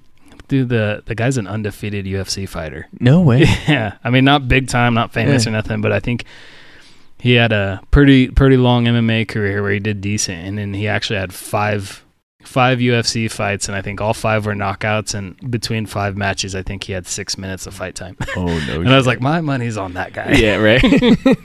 That's awesome. I didn't realize he was a UFC guy. That's cool. Yeah, but what I was saying though is I think back east, because the unions just seem so much more bigger and so much more entrenched, like they have to do more, because some of them union reps, I mean, you're gonna tell me that guy who's testifying to Congress doesn't live pretty nice? Like I'm sure you can't be a rep and slack. Oh yeah, there's a lot of people are gonna hold you accountable. Oh yeah, but it also makes me wonder how dirty it gets the further east you go. I think it gets pretty dirty. Yeah. There's a cool weird story about long time ago. They were supposed to build a big union hotel for all the union people to go to and do their big union meetings out in Florida. And it was supposed to cost like a couple million or something. And then all of a sudden it was like another couple million and another couple million and another couple million. And all of a sudden the hotel wasn't even built. Yeah. And all of a sudden this guy went missing. Yeah. You know? you hear a lot of stories. There's another big project in California. They got that rail system. It's kind of the same thing. That's mostly union from what I hear. It was like budgeted for like $6 billion, and they're like $12 billion and have no tracks laid yet. That's what they did out here at DIA with that hotel. Which one? The one out here. The one right in front of the airport. The big resort one? Yeah. No, not the resort one. No, the big weird like wavy looking one right in front of the Great Hall there. You didn't hear about that? Oh man, that was supposed to be built in like a couple years, $2 million. Cost $1 billion. Yeah, because people are embezzling their money. Yeah. Yeah. And then you get a bunch of lawsuits for that one. I'm yeah, sure. It was a big deal. My bot, or well, I shouldn't say something. I have a bleep button. It's okay. Okay, good deal. You can text me later and say, hey, bleep a few things out. I had to do that with mine and Jake Lear's episode. We got a little loosey-goosey. We were talking about some bending the rules a bit. And I was like, yeah, I should bleep that out in case there's any state patrols that catch this podcast. Right, yeah. See him hire his truck on the interstate. Like, yeah, let's go talk to that guy. Right. But, yeah, there's a DIA. I've heard a lot of weird things out there, too. DIA is really weird. Especially in the concrete world. I know a guy has done a lot of concrete out there. They're doing. My neighbor's actually, he's in charge of, like, the communication infrastructure DIA. Really? I don't know if he's in charge, but he's like pretty high up on the management chain. Really? Yeah, he's like deals with a lot of the fiber optic that gets installed out there and stuff. But I believe he works for the airport. Yeah, that's where I'm at right now. Is building a big old building out there for DIA right now. Yeah, it never stops growing. Oh yeah, they're trying to go to make an econ course out there, A B C D E. Yeah, I know somebody had bought up a lot of the land along E470, and they're talking about building a whole new tech center, quote unquote, out there. Yeah, that's. I mean, some people could probably retire out there by how much work is going on out there, man. I've talked to some people who tried to get me to go back into the fiber optic directional drilling world, and yeah, there's a lot of money to be made out there. Yeah. Oh yeah. Don't know if I want to be part of all of it though. I hate working at DIA, man. They make everything so fucking difficult. Yeah. Do you ever get to go in the secret tunnels? Oh yeah. Do you know all the secrets? Yeah. So there's no aliens out there. There's no hidden things. I want to break out the conspiracy theory and hurt everyone's feelings. Yeah. There's nothing. I've been in a lot of DIA where DIA they had another big project, not just that hotel. They had the underground shuttle system. There's a bunch of that was concreted in but never actually used.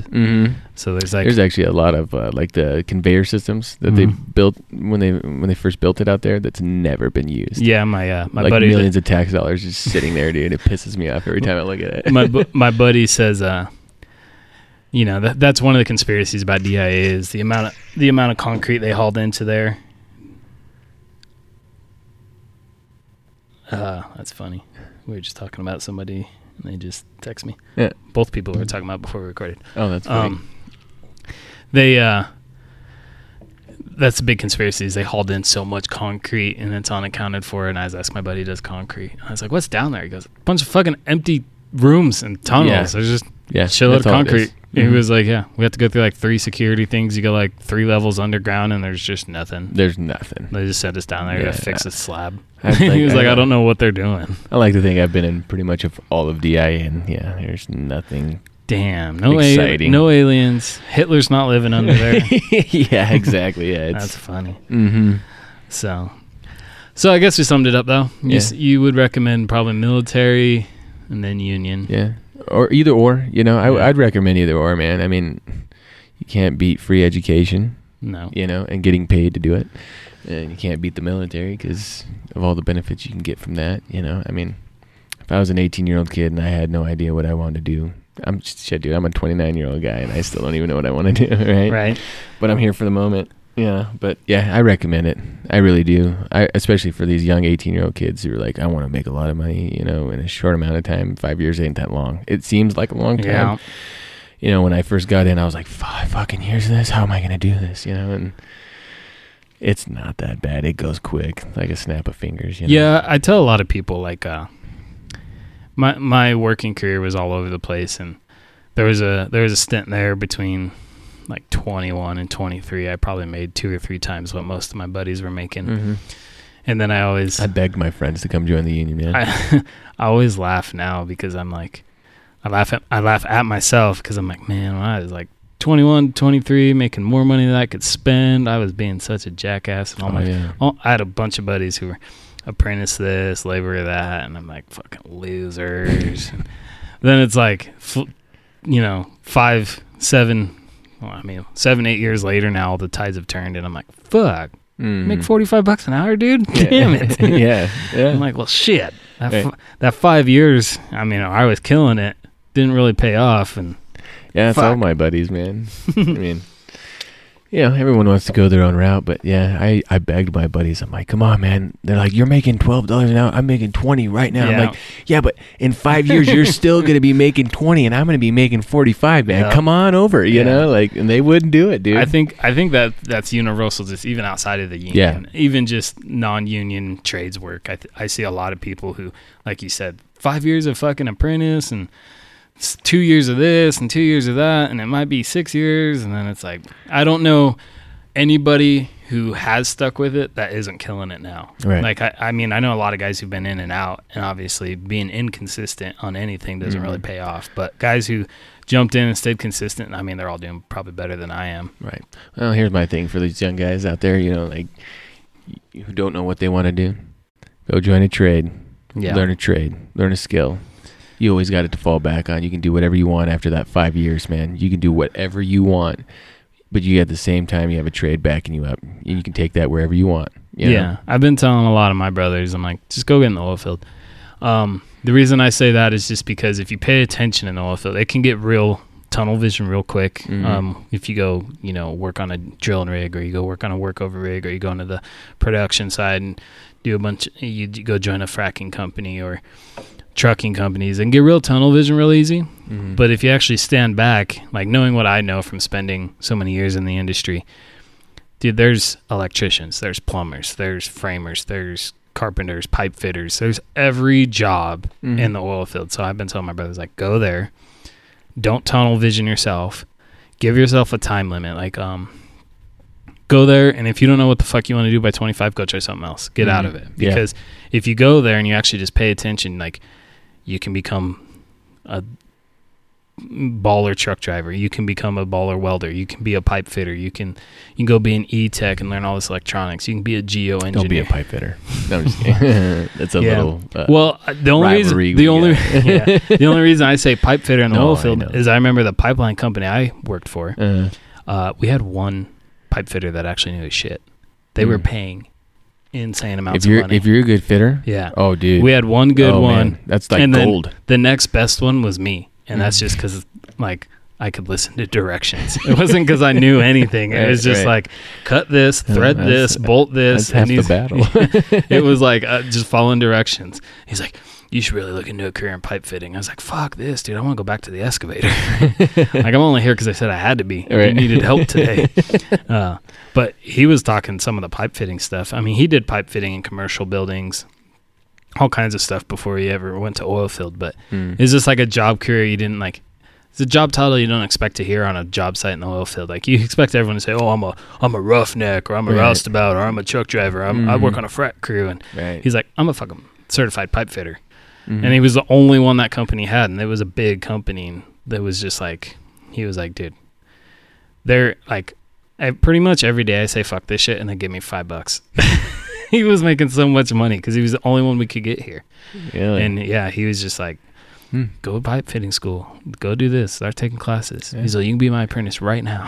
Local 208, man. Yeah. Go learn how to be a pipe fitter. He had been union at some point and then got out of the union. Yeah. But I think he was one of the rare cases that was probably making more money outside of the union than he would have made in.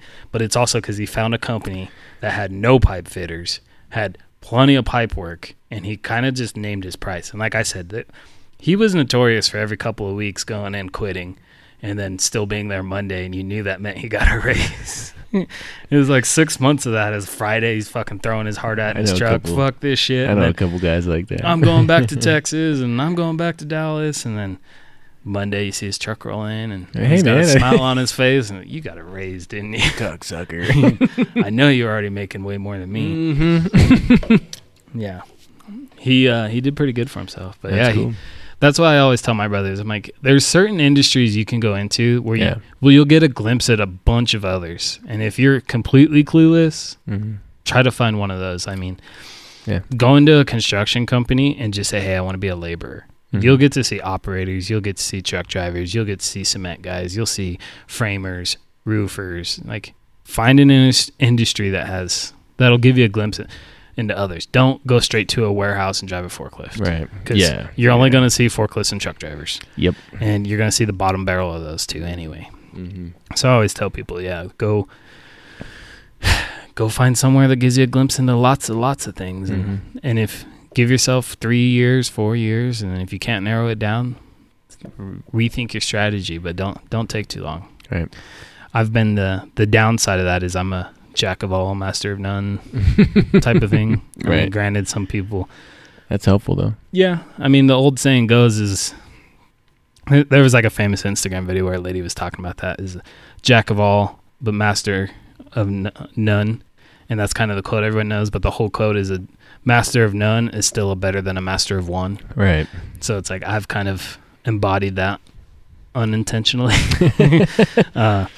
And I have mixed feelings. Sometimes I feel great. Like, sometimes you're like, oh, fuck, my truck's broke on the side of the road. Oh, I did a job most people won't do in a shop in a parking lot. Feel accomplished for it. But then sometimes you're like, well, if I was in a shop just doing this job, I'd be making a lot more money. So it's like, it can go both ways. Yeah, but absolutely. Sounds like the union could be a good option for most people. Yeah, it's not for everybody, but it's, for some people, I mean, you got to kind of want it, you got to look at that big picture down there at the end of the tunnel where you're like, well, I'm starting at $12 an hour, right? Well, it's not even that anymore, man. When I fucking started, it was 12. Now he's paying these little pricks fucking $20 an hour now. I'm like, fucking man, that's half of what I'm making now. Right. I started at 12. Fuck you guys. I think that's everybody, especially in this market. I mean, well, they got it now. Yeah, the wages have increased. I mean, yeah. It was a big thing, especially out in our area with the oil field. When the oil field got slow and everyone had to leave the oil field and go do other shit, we'd go to these companies and we'd be like, I remember I went to one company and they're like, hey, we're paying these guys, $16 an hour. And I was like, dude, I was making 26. Right. Meet me in the middle somewhere. Yeah. I got 17. Man, don't come here if you're gonna fuck off too, though. That's my whole thing, dude. Yeah, you got to be serious about it. Yeah. Yeah. I mean, and that's refreshing. I've bitched out some kids that come in there and they're like, oh, I'm just here for the money. It's like, oh, are you? Yeah. Well, fucking go do this, No, that's refreshing to hear. Because like I said, from outside the union, the big thing you always hear is, oh, everyone there is lazy. No one fucking works and you can't fire anyone. There are those people. And I always tell people there's those people everywhere. Yep. Yeah, you always got a bad egg here and there. I mean, yeah. It can go either way. So I guess we wrap that up. We got a little insight into the union, little insight into plumbing. Yeah. It's kind of, I think that's a cool thing to hear too. Like I said, there's a lot of people that think plumbers just unclog toilets. No, God no. And I'm like, how do you think that toilet got there in the first place? I won't unclog a toilet, bro. That's the type of plumber I am. There you go. There's some guys who are like, I won't touch if it ain't new. Mm-hmm. Yeah. Well, it's like truck drivers. That's a big thing. Truck drivers. Everyone. You got your door swingers, which are what we call the guys who just drive vans for Amazon, and then you've got skateboarders, which are guys who drive flatbeds and don't use enough ratchet straps. And I know quite a few guys that say, I don't haul anything that weighs less than 100,000 pounds. And I mean, those guys are hauling crazy shit all over the place. Yeah. And you've always got those variations of the same industry, but people outside of those industries completely are just like, oh, you're, like, you go tell someone, I'm a truck driver. And if they're not in a commercial industry at all, they're going to think like, oh, the big semi with the van trailer, the doors, you back up to a dock, you unload it. But you could be like my old neighbor who says, I'm a truck driver, but really he, like, a loaded semi van trailer is probably going to weigh around 80,000 pounds. Mm-hmm. That guy was a custom heavy hauler. His empty truck and trailer weighed 80,000 pounds. He was hauling, they'd set shit on his trailer that weighed 120,000 pounds, 180,000 pounds, 18 feet tall, fucking 16 feet wide, and he's driving down county roads with flaggers and yelling at power companies to move power lines out of his way. It's like, yeah, you can be all kinds of different types of truck drivers. Mm-hmm. And that was his favorite. You fucking door swingers. And it's always frustrating, like, because I worked for him.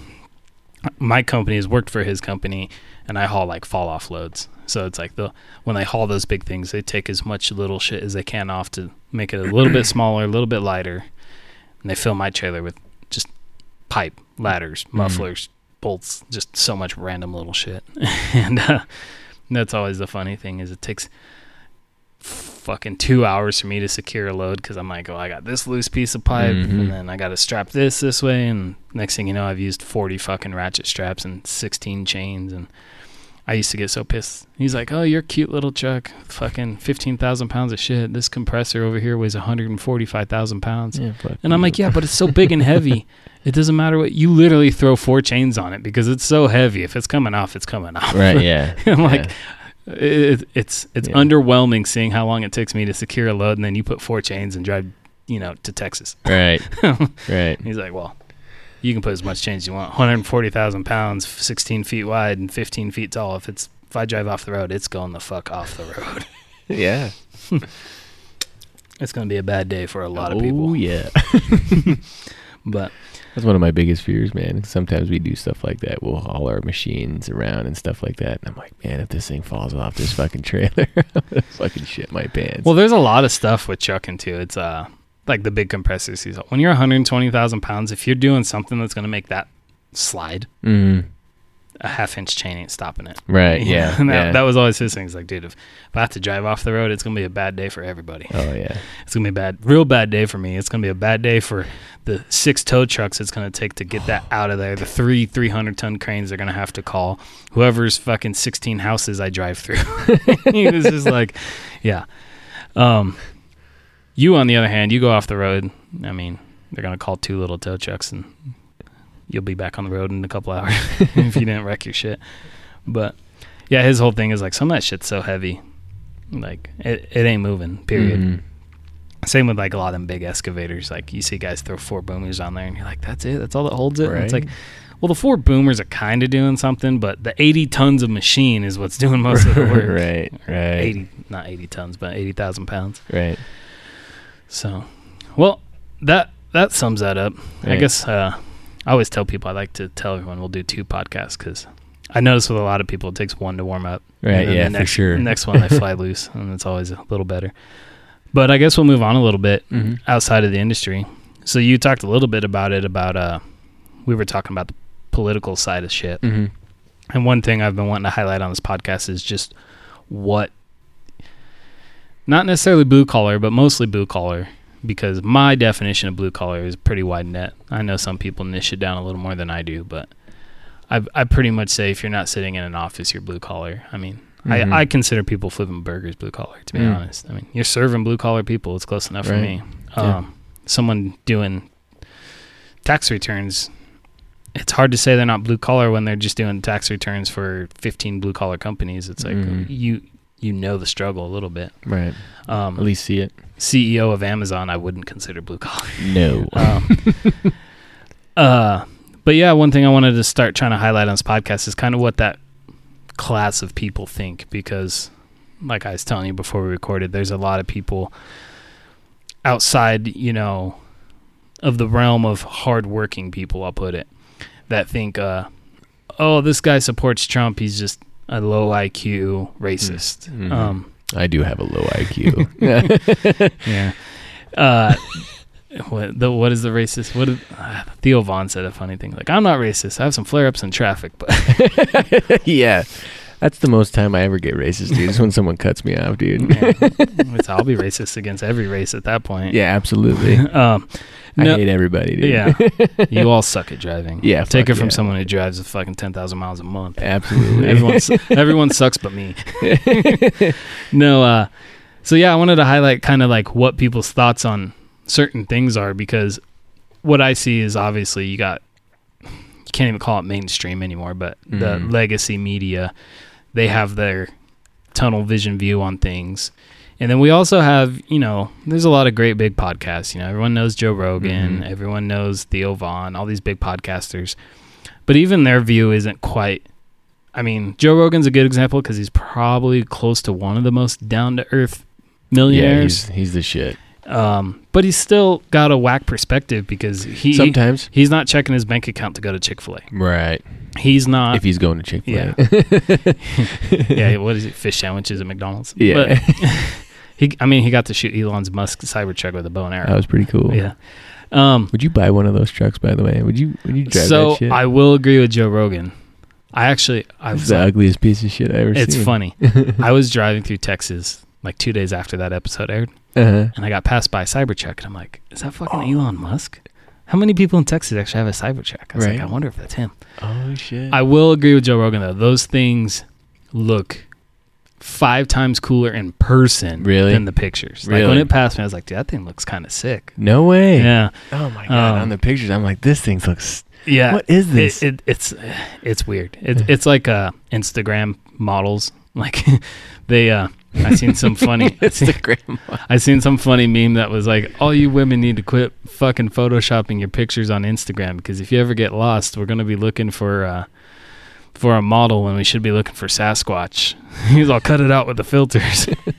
So Cybertruck's kind of like that. It the pictures don't do it justice. I would drive one out of comedic reasons. Like I've always said, hey, fucking Elon Musk wants to build me a dually, I'll fucking hotshot with it and we'll see how it goes. Oh shit. But I'm also one of those people, like, I've ridden in a Tesla. They're retarded. Yeah. They make no sense. Yeah. My brother picked me up. Funny. When I worked for the pipeline, we had a big Christmas party and he came in a Tesla to pick me up.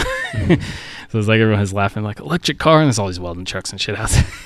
But I was like, dude, the thing's retarded. It goes like,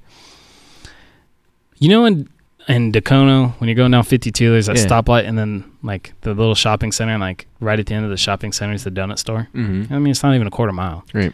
Dude, he was doing like 90 by the time he hit the donut store. What? And it makes no noise.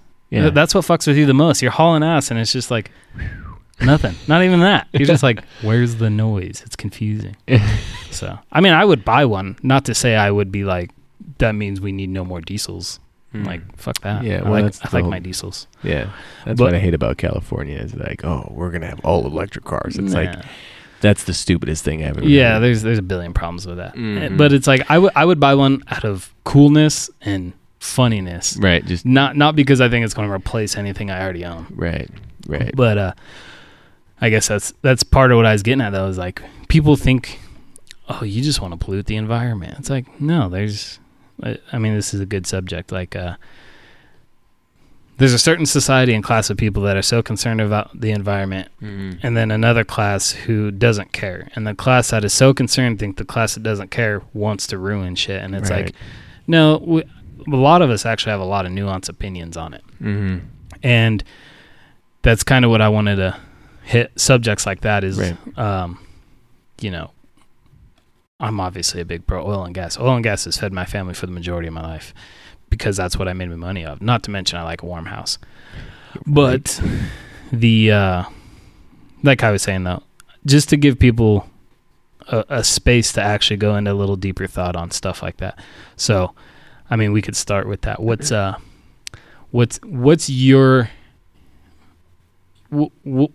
your opinion on people who think the planet's going to die in our lifetime, global warming's killing everything, and if we don't do a radical change now, we're doomed?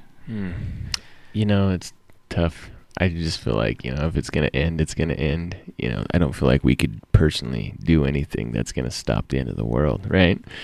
I don't think emissions from your car are doing any more damage than the fucking batteries you're making for your electric car. You know what I mean? I think I think trying to switch to electric cars is the most silliest thing you could fucking do in all reality. Why? Well, first of all, look at your power, the power grid here. You know, it's wipe it out. You know, that's why I think people should have solar panels on their roof, though, too. You know, See, that's exactly what I have solar panels on my roof for that reason. Yeah. No, but that's exactly what I'm talking about. Most people just say, oh, you don't believe in global warming. And then here you are saying, well, you should have solar, too.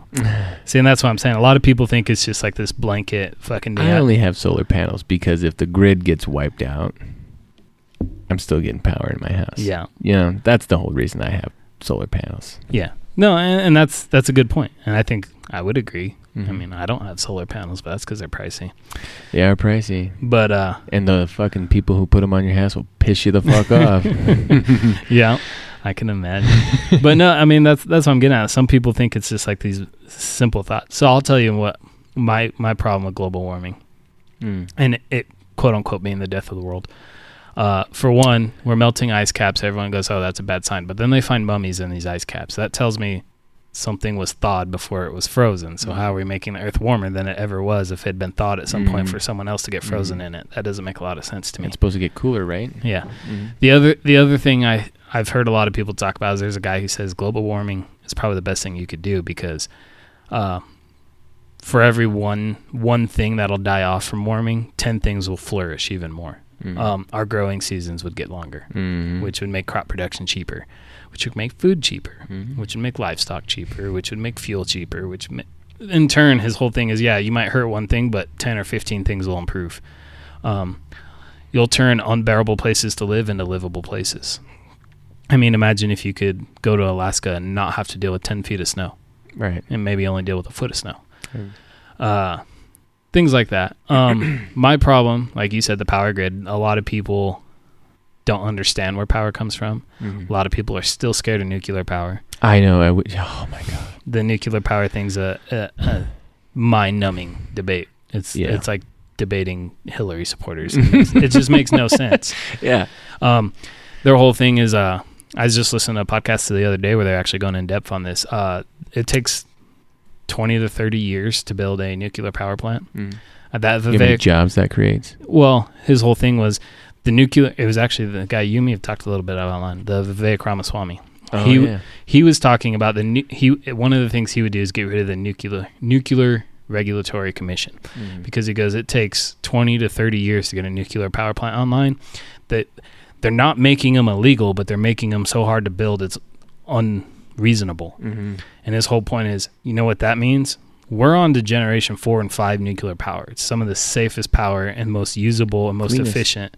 Exactly. But he goes, they've made it so hard to build these plants. What plants are we left with? Gen 1 and 2, which are the oldest, least reliable, least safe versions of nuclear power. So he goes, if you're against nuclear power, you're just a moron. But for 2, if you support the idea of the Nuclear Regulatory Commission, it's a stupid point. They've made it so hard to build new nuclear power plants, we're stuck relying on old unsafe ones. Wouldn't it be better to make it easier to build the new ones so we could decommission the old ones? Yeah.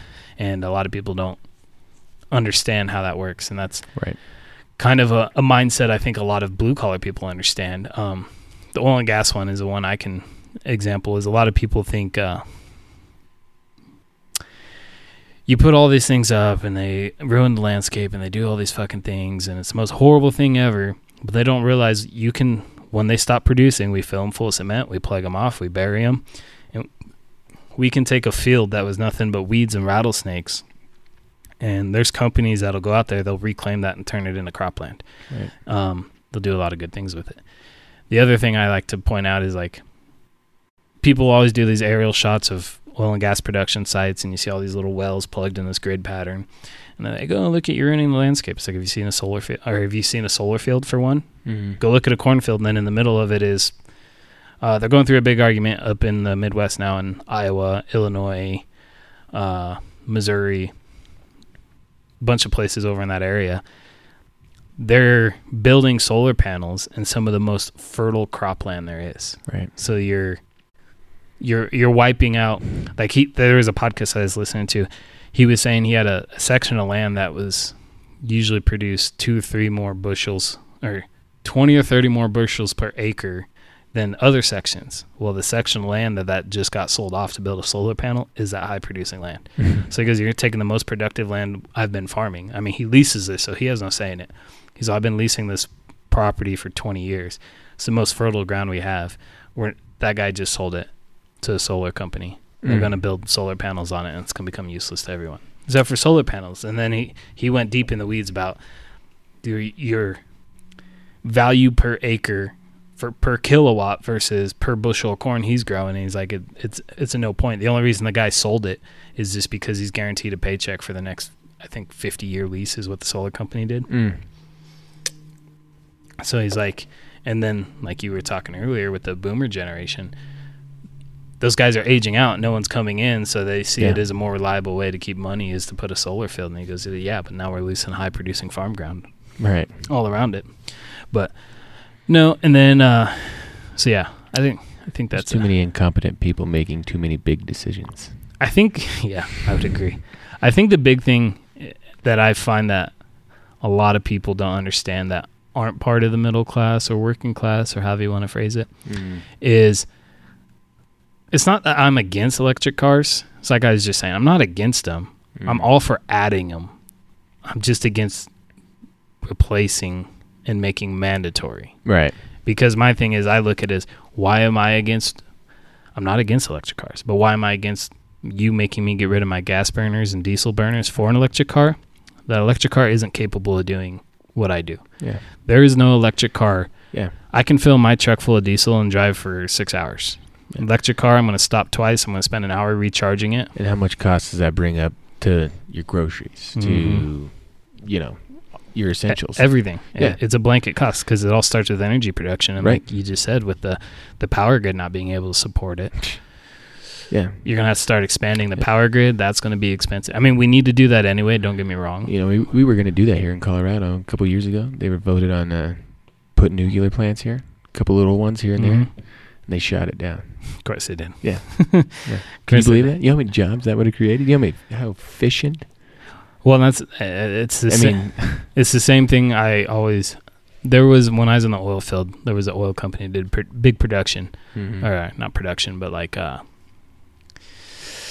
big meeting where basically they were kind of trying to tell us grunty oil field people how to be more polite when you're arguing with the wind farm people. Yeah. And it was more of a fuck you, I'm harder than you, I have more tattoos than you argument, which is what it devolves into 9 times out of 10 because it's hard to have a cordial conversation with people.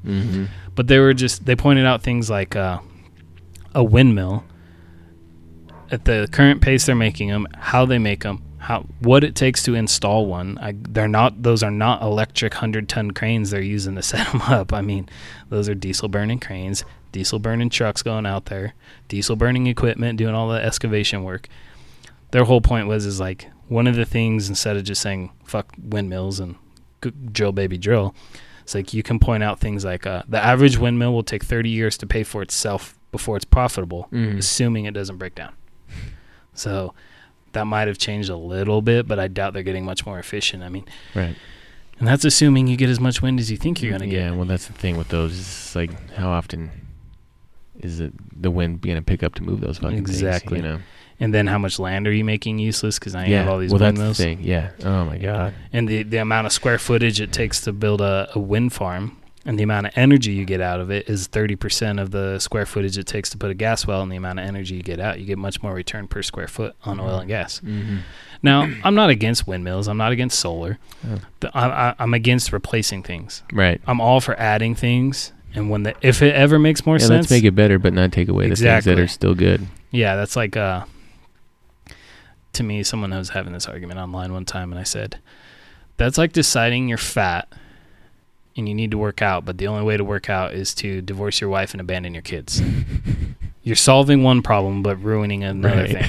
And that was kind of my analogy. It's like you don't need to abandon the most efficient energy sources we have to get a better one. No. Because is it better? Is it better to be ripped but abandon your wife and kids? Like, being ripped is good, but... Not that good. Yeah. So I guess another thing I'd like to push on is how many kids do you have? I have 3. 3. So I know a big topic now is are your kids all in public school? 2 out of the 3 are, yeah. Yeah. One's just 2, so he's just a little guy. He's a little young. Yeah. When was he born? 2.5 years ago. What is that? 20? Yeah, 21. Oh, that's when my kid was born. Mm-hmm. Oh yeah, that's right. Yeah. My terrorist that doesn't talk yet. Wait, what month was he born in? February. Oh, okay. So he's just 2 months older than mine. Mine was April. Yeah. He doesn't talk yet, though. Fucking asshole. Mine's getting there. Mine just grunts and points and yells. He's kind of funny. That's funny. He's probably got the best mullet on this side of the country, though. I think I've seen that. Yeah. But no, I know one thing a lot of people talk about is the education system these days and how much it's changed, if it's changing for better, for worse. I think it's for worse. Have you seen anything from your kids and your schools that that you would speak out against if you had a spot like a podcast, like something you've noticed that you're like, not a fan of this and this is why? Yeah, well, I'm not a fan of the educational system in general. I think they teach us useless shit. I would agree. Completely useless stuff. I mean, for example, here's the thing, all through high school, what do we hear? Go to college, go to college, go to college, go to college. Join the workforce, No one ever told me about a union. No one ever told me, hey man, you join the military, you get all these benefits and, they can pay for your college or give you health insurance for life and things like that. They don't teach you those things because they don't want to teach you those things. I don't know how to write a check, I mean, I do now, but back then I didn't, just things like that. Just things to help you succeed in life. They just teach you how to be a robot and a slave. And that's how I think and I seen this thing the other day too, where this guy was like, you sending your kid to public schools, you're giving up your rights as a parent pretty much. Mm-hmm. You're no longer the parent of your child as soon as you send them into public school. Which I'm debating on not sending my son to public schools. In my head, the 2 girls I have, they're not mine. They're like my stepkids or whatever. Yeah. But I don't really have a whole lot of control there. Mom's got the lowdown on that, She gets the veto vote. Yeah, veto, yeah, for sure. But with my son, I'm vetoing out of that. But I don't want to send him there. I really don't. I don't know what I'm gonna do, but I haven't got there yet because I still got a little time to go. But I don't think sending our kids to public schools anymore is a very good thing. I think it's just a waste of time. They teach you nothing. I mean, for God's sakes, look at China, Russia, all those other countries that are teaching them how to disassemble a fucking AR-15. You know what I mean? Yeah. They know how to put it back together. They probably. What are you gearing up for? Those kids could probably kill me. You know what I mean? Yeah. See, one thing I noticed, so we send my oldest to the little charter school a few miles outside of town here. About. Yeah. You like that charter school? Yeah. Yeah. And I'm not 100% sure how I feel about the teachers themselves, but the community of kids around them are a little better. Yeah. And I think that's more important. Yeah, for sure. I think that's the whole key, right? I've always... Because whoever your kid's around is who they're going to become. Oh, yeah. You know what I mean? That's the influence. Yeah. And I'm young enough to actually remember how much that affects people. Oh, yeah. And I think a lot of people don't. They forget. It's like you could go to one public school. You could look at the school we went to. Look at the type of kids that were coming out of the high school in Greeley versus the high school we went to. Right. It's a whole different type of kids, and it's the same public education system, but the group of kids that were around influenced people in different ways. Mm-hmm. And that's kind of why I was okay with my wife wanting to send him to that school. I was kind of didn't really care because I was like, you're going to have to wake up and drive him because there's no bus to go to that school. Right. But I understood why she wanted to send him there. It's more of a rural school. Mm-hmm. Most of the kids go there are all family farm community kids. There's a lot less of the inner city shenanigans. But one thing, when he was going to school here in town, the teacher, she's real nice, polite, but every once in a while she would tell my kid things and I'm unteaching him when he gets home. I'm big on him not being a crybaby. Right. And then he would send me shit like, well, Miss So-and-so said it's okay to cry. And I was like, Yeah. no, it's only okay to cry if you're broken or bleeding. Mm-hmm. I don't want to hear any other crying otherwise. Mm-hmm. And people always say that. And I'm like, look, when he's older and his emotions extend further than he didn't get his favorite Lunchable today, I'll explain him some other times it might be okay to cry. But right now, I just don't want him crying because he didn't get his favorite fucking Capri Sun. Right. So, no, I don't want a blanket statement that says, oh, it's okay to cry because you don't get your way. Mm-hmm. No, it's not okay. The other problem we have, it's not a problem, but another thing people have always found weird, like I think my mother-in-law has made a few comments. My kids cuss like sailors. Yeah. And people are like, oh, my God. And I'm like, he doesn't cuss like that at school, and there's a reason. The school didn't teach him not to cuss. I taught him. I said, you can say whatever you want when you're in the shop with Dad, but you can't say that word at school. You can't say this word at school. Right. You know, and everyone's boundaries. Yeah, everybody's like, it's one of those things where I definitely feel like me and my wife have taught our kids a lot more value per hour or whatever at home than they're ever getting at school. Yeah. That's the most important thing you could do, I think, for your kid is. A lot of what I see at schools too is just the way they're teaching shit, like spelling, and then there's like these fucking math they do. Have you seen that shit? I've not yet because my kid's only in kindergarten. But I remember some of my brothers when they were still in school, like showing me some of the shit. Yeah, I was like, "What is this, dude?" It's like 2 + 2 is 4, plain and simple. Right? Yeah, I don't need to do 15 different steps to figure out that 2 + 2 is 4. Yeah. Shit like that. Spelling, it's insane. Spelling has all these numbers and. Like my son was trying to explain it to me because he's doing a little bit of spelling now. So he's like explaining their system. And I'm like, you just spell the word, dude. I don't know what all these numbers. Yeah, we don't got to confuse them. You know, just simplify it. Let's make it the basics. And, you know. But I do agree on a deeper level that school, you know, our school system, public schools, was basically designed and influenced by the Rockefellers to produce factory workers. Mm-hmm. Factory workers become some of the least valued work there is today. Yeah. And I'm big on I'm more concerned when my kid gets into high school and gets to that influential age.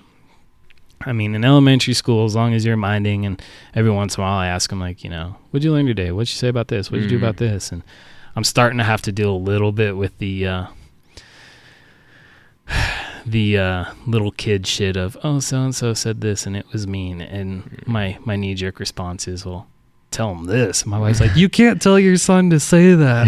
I was like, yeah, I probably shouldn't. Right. Not until he's older and he can fist fight. Right. Yeah. I'm probably going to start a fist fight with a bunch of kindergartners that keep talking like that. Or their parents, who knows. Yeah, right, yeah. But I do, like, you know, I still have one younger brother who's in high school. And I do disagree. I agree with what you're saying. Like, a lot of what they're teaching, I mean, it's like useless. We talked about it before. Like, I am so against how they teach math because they always said we wouldn't have calculators in our pockets, and now everyone does. Even if you don't have a job, Obama will give you one. Right. Everyone has a phone. I don't see why we're spending hours and hours teaching simple multiplication, simple this. Like, I understand there's a value, but I also don't think people understand. I learned more about math on the pipeline. Yeah. I learned more about angles and percentages, directional drilling, underground utility work than I ever did in fucking school. Mm-hmm. You're going to learn a lot of what you need to learn in the workplace that's applicable to real world. Right. Like, why do we spend so much time teaching about photosynthesis? Who's ever used that outside of high school? Unless you're a fucking scientist in the plant world, what the hell? And even then, I bet you go over it 4 more times in college. Oh, God. Useless. I am concerned when he gets into high school about what they're going to be teaching and how they're going to be teaching, because I'm a firm anti-college person. Right. I'm not anti-college. I think there is a purpose for college for some people. I would say I'm anti-college for 90% of people. Oh, I agree. Well, I agree with that. And, you know, Haley has a couple of cousins, and the youngest one didn't want to go to college, and I was the only one who was like, don't. You know many guys I know who went to college and then got in the trade? Yeah. Because they can't get a job. Exactly. Where they went to college. Exactly. 90% of the people. Yeah. And that was my point. I was like, well, don't. Go get some jobs. Figure out what you like. Right. She had one cousin who did go to college, but I was like, that cousin was part of that 10% or 5%, I would say. All through high school, she knew exactly what she wanted to do. She took all the classes relating to that. She went to college for exactly what she wanted to do, and then she went and got a job for that exact thing. If you're on the fence, don't waste money at college. Right. I honestly think they shouldn't allow kids to go to college until they're 21. I think from 18 to 21, you should just have to go work. Yeah.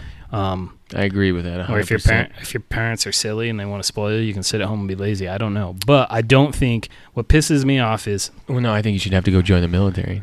Something. I mean, you can't just sit on your ass. No, you got to do something. It's either join the trade, military. That's what that Vivek guy, he was a big proponent of mandatory service. I'd love that idea. But his is even more softer than military. He's like, it doesn't have to be military. It could be the fire department, the forestry department, you go be a police cadet for the state patrol or something, or you can go be a nurse's assistant or some kind of public service. Because that'd bring a lot of respect and patriotism back to this country that I think we're missing out on. That was exactly his point. He's all, when you go to college, you don't understand value at all. Nope. And but yeah, most kids go there to party. Oh, yeah, 99%. They learn how to do drugs there. Yeah, exactly. Especially in some states more than others. Oh yeah. But I'm a big proponent. Because my thing is like, we should evolve the system to either be neutral or cater to everyone. Yeah. Now, if you're going to allow a kid to go to school when he's 18, sign paperwork for a bunch of government-backed funding so he can go learn how to do drugs and party and do upside-down fucking keg rolls and all kinds of fun shit, you should also be able just to sign a piece of paper so I could have bought my house at 18 instead of 23. Mm-hmm. I had this argument with your brother actually one time. Really? Years ago when he was on the boat about free tuition.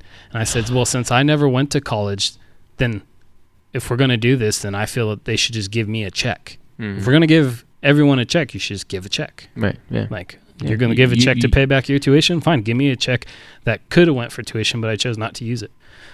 Mm-hmm. And he was like, well, that doesn't make sense. I was like, it makes perfect sense to me. Right. Like, as a person who didn't go to any college, right.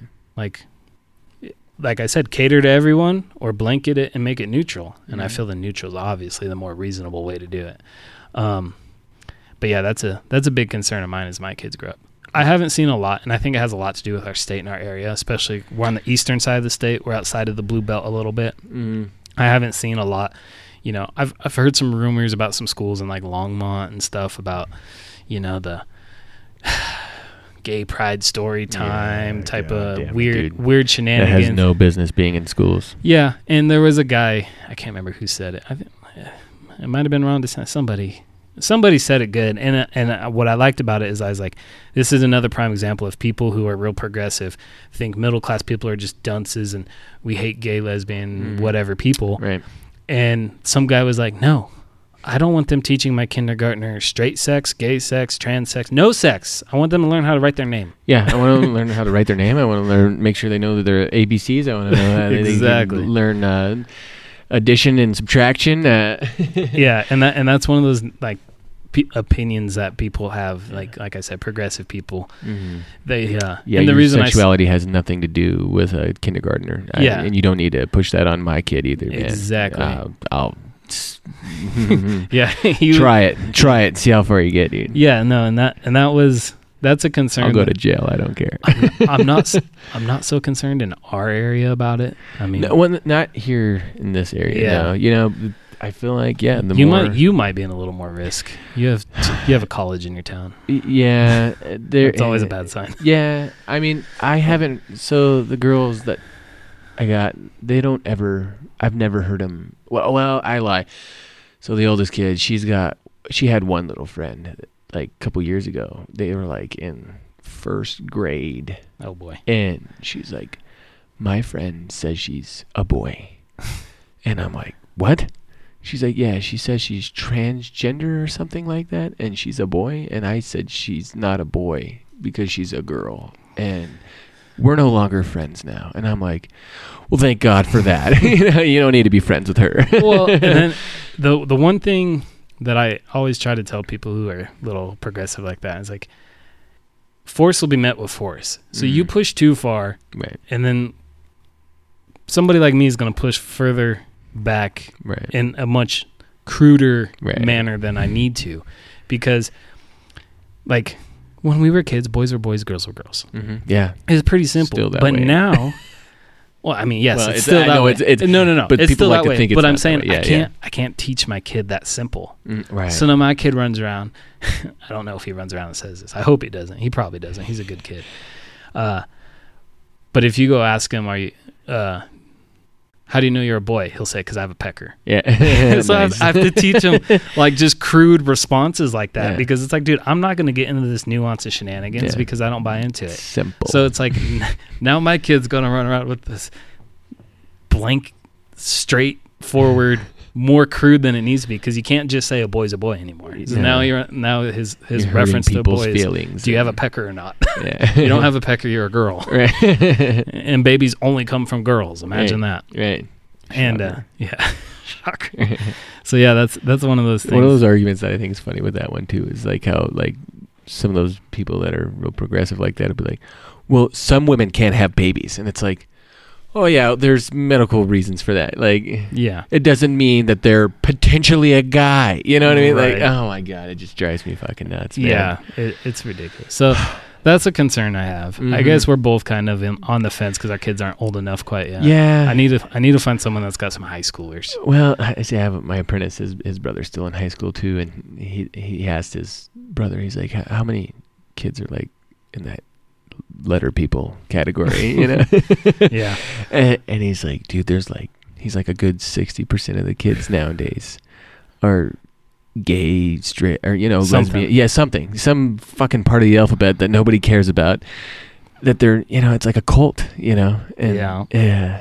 it's like why? I think it's cool to be weird like that now, and it's fucking so bizarre to me that you got your ass kicked for some of those things back in my day. You know what I mean? Like, or not your ass kicked, but you would have got made fun of pretty hard. Remember when? And it's not fair to make fun of them, for being different like that. I get that, but like, it's. Remember when? It wasn't too long ago. Like you're saying, the big problem these days is it seems like for a kid to have any sort of uniqueness, they have to join this alphabet army. Right. It wasn't too long ago when to be unique, you just had to have long hair and a leather jacket, like somebody we know. And a heavy metal band T-shirt. I was one of those guys. Man. Like, let's be real. I was gonna say, I know a couple of those guys. Yeah. And that's all they had to do to be unique. Yeah. And now, what's wrong with that? now I miss the old studded bracelets, dude, and the giant 3-inch thick soles on your boots. Being called a goth kid. You know. Yeah. Now you have to join the alphabet army, and that's a whole new thing. So yeah. I guess we still have some things to look forward to as the kids get older. Yeah. So the next thing, I guess, just the last thing, you apparently are not a big Biden supporter. Absolutely not. You do you have plans to vote in the next election? Oh, absolutely. So I'm actually kind of torn, really. I was gonna say RFK Jr. and Trump, dude. I mean, I don't know who. I like both guys. I was gonna say, give your more deep opinion on who you. Obviously, we don't like Biden. Yeah. I don't think we need to go into. There's not a whole lot of conversation there. I think it's all pretty obvious. Yeah. And the reasons why are probably obvious to the world. Hopefully by now. I hope so. So, I like to ask people this question because I want to hear the more like I said, the you'll get people that say just Trump 2024, fuck off, end of story, or I like Trump because of ABC, but I like this other guy. So tell me, first question, if you were the only guy who got to vote, one and only, but you can pick any person that you know of for president, and whoever you pick is the guy, who would that be? Okay, so I'm gonna actually do two. Do president and vice president. Okay, so here's my. I'm glad you said that because I was gonna try to spin it on you a little bit. Because if I could have my way, and I not necessarily vote for who it is, if I could just pick just who mandate. it would, you get a mandate. It would be Trump as president, and I would put RFK Jr. as vice president. I think that would be the most idealistic, whatever you'd call it, way to go about it, man. I think RFK's views, and the fact that he even is now independent, says a lot to me about the Democratic Party, And you know what the most mind-blowing part about that whole thing, when he decided to go independent was his family was like, shame on you. Yep. How dare you? Your father's rolling over in their grave. Like, are you fucking kidding me? I think he's embodying a little bit of what Trump got elected the first time. Is he's getting a lot of support based on anti-support. So like a lot of people who supported Trump when Trump ran the first time, a lot of guys I talked to that were like, oh yeah, I like this guy. I was like, why do you like this guy? Because everyone else hates him. That's probably a good thing. Yeah, absolutely. And that's kind of how I feel. I think RFK is starting to get a little bit of that support. I know a lot of people who are voting for him. I know a lot of people who are voting for RFK. I will tell you my and they're dead set, dude. They're like, yeah, I like Trump, dude, but RFK's just got it going for me, man. Everything he says is true. You know, when it comes to like, I haven't finished his book, but I want to read that. I haven't got around to it. I don't read. I listen. So I try to do a little both. I haven't read a book since like 6th grade, but I've listened to a lot of audibles. Right. I will say on his book, I've made it. It's like a 12-hour listen. I think I've made it like 3 hours in, 4 hours in. That's a long time. I will say if 10% of what he says in the first 3 hours are true, this is seriously concerning. Yeah. I don't care if the other 80% is bullshit. Yeah. But my problems with RFK and why I wouldn't pick him I would have to talk to him. Because I do support basically all the main... basically what I was saying. I support all the things for the reason... the things that people on his side or his former side don't like about him. I do really like his openness and perspective on vaccines, and I think that's a huge topic. I do get annoyed when people are like, "Oh, he's anti-vaccine." It's like, no. He's anti-vax. He's anti certain things in vaccines, right? And not doing enough research on them either. Exactly. He did an episode with Rogan, and he went into that, and he was real thankful because he was like, "No one's ever let me talk this open about it for this long." Right. And he's like, "It's not." I learned so much about it, dude. Where I was like, "Fuck, I vaccinated the shit out of my kid, and I don't even know what I was doing." Yeah. Well, and that was his thing. Is like, I think it was like, I don't know if it's chicken pox, but we'll just say it was. He was like, it's not the chicken pox vaccine. It's this one thing they're putting in it to make it last longer. They should just take that thing out, reduce the shelf life, and it'd be a safe vaccine. But they're not doing that. So I'm not against the vaccine. I'm against this additive they're throwing into it. But what against poisoning people. what I don't like about him. And until I hear him start talking about it, and I hope he does sooner than later, I don't think it'd be enough for me to quite win my selective if I had the power. But his stance on guns is not good. And he's got some stances on corporate and private companies that I'm not the hugest fan of. They're concerning. But I think he's starting to kind of turn that corner. I'm hoping now that he's just... Went independent. Yeah, I think he's starting to. I want him to go back on Rogan, and I want Rogan just to have the list and say, "Okay, dude, we did the vaccine part. Let's talk about everything else. Let's talk about this gun thing because some of the things you've said about guns are concerning." Well, I'll have to look that up because I haven't actually heard his stance on guns.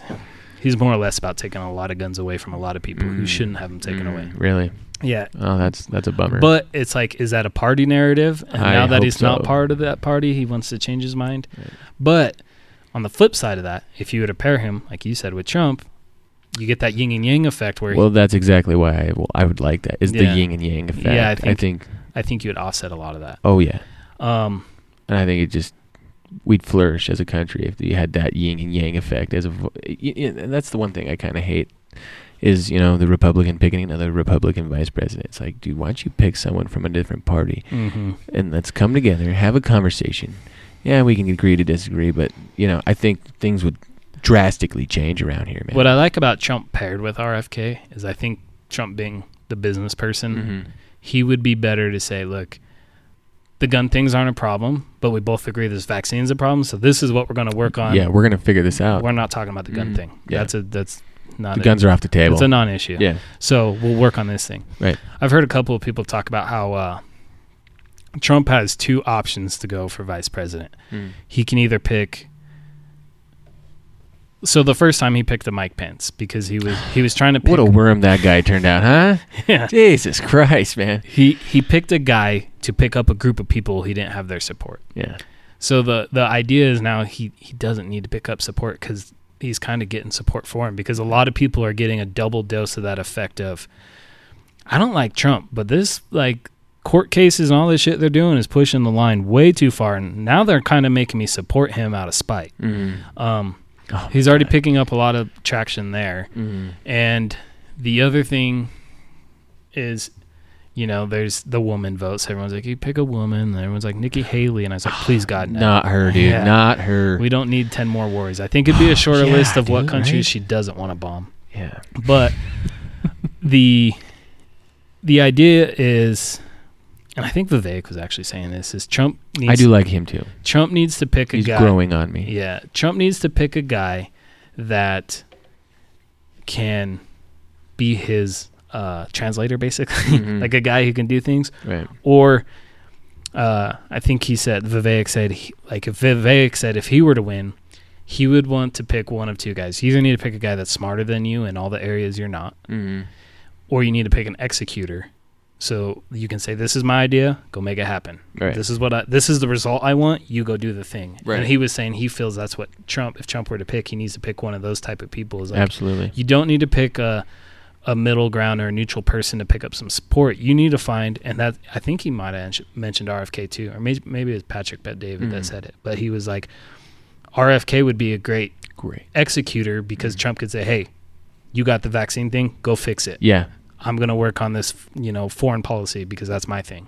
And that's what he was saying is Trump might need an executor, a COO where it's like, here's my vision, go do it. And I think that's what Vivek said. If he were to win, that's what he would go for too, is someone who's smarter than him on some certain areas or someone he knows that'll make shit happen. Right. And that's what we need. Yeah. And I agree with that.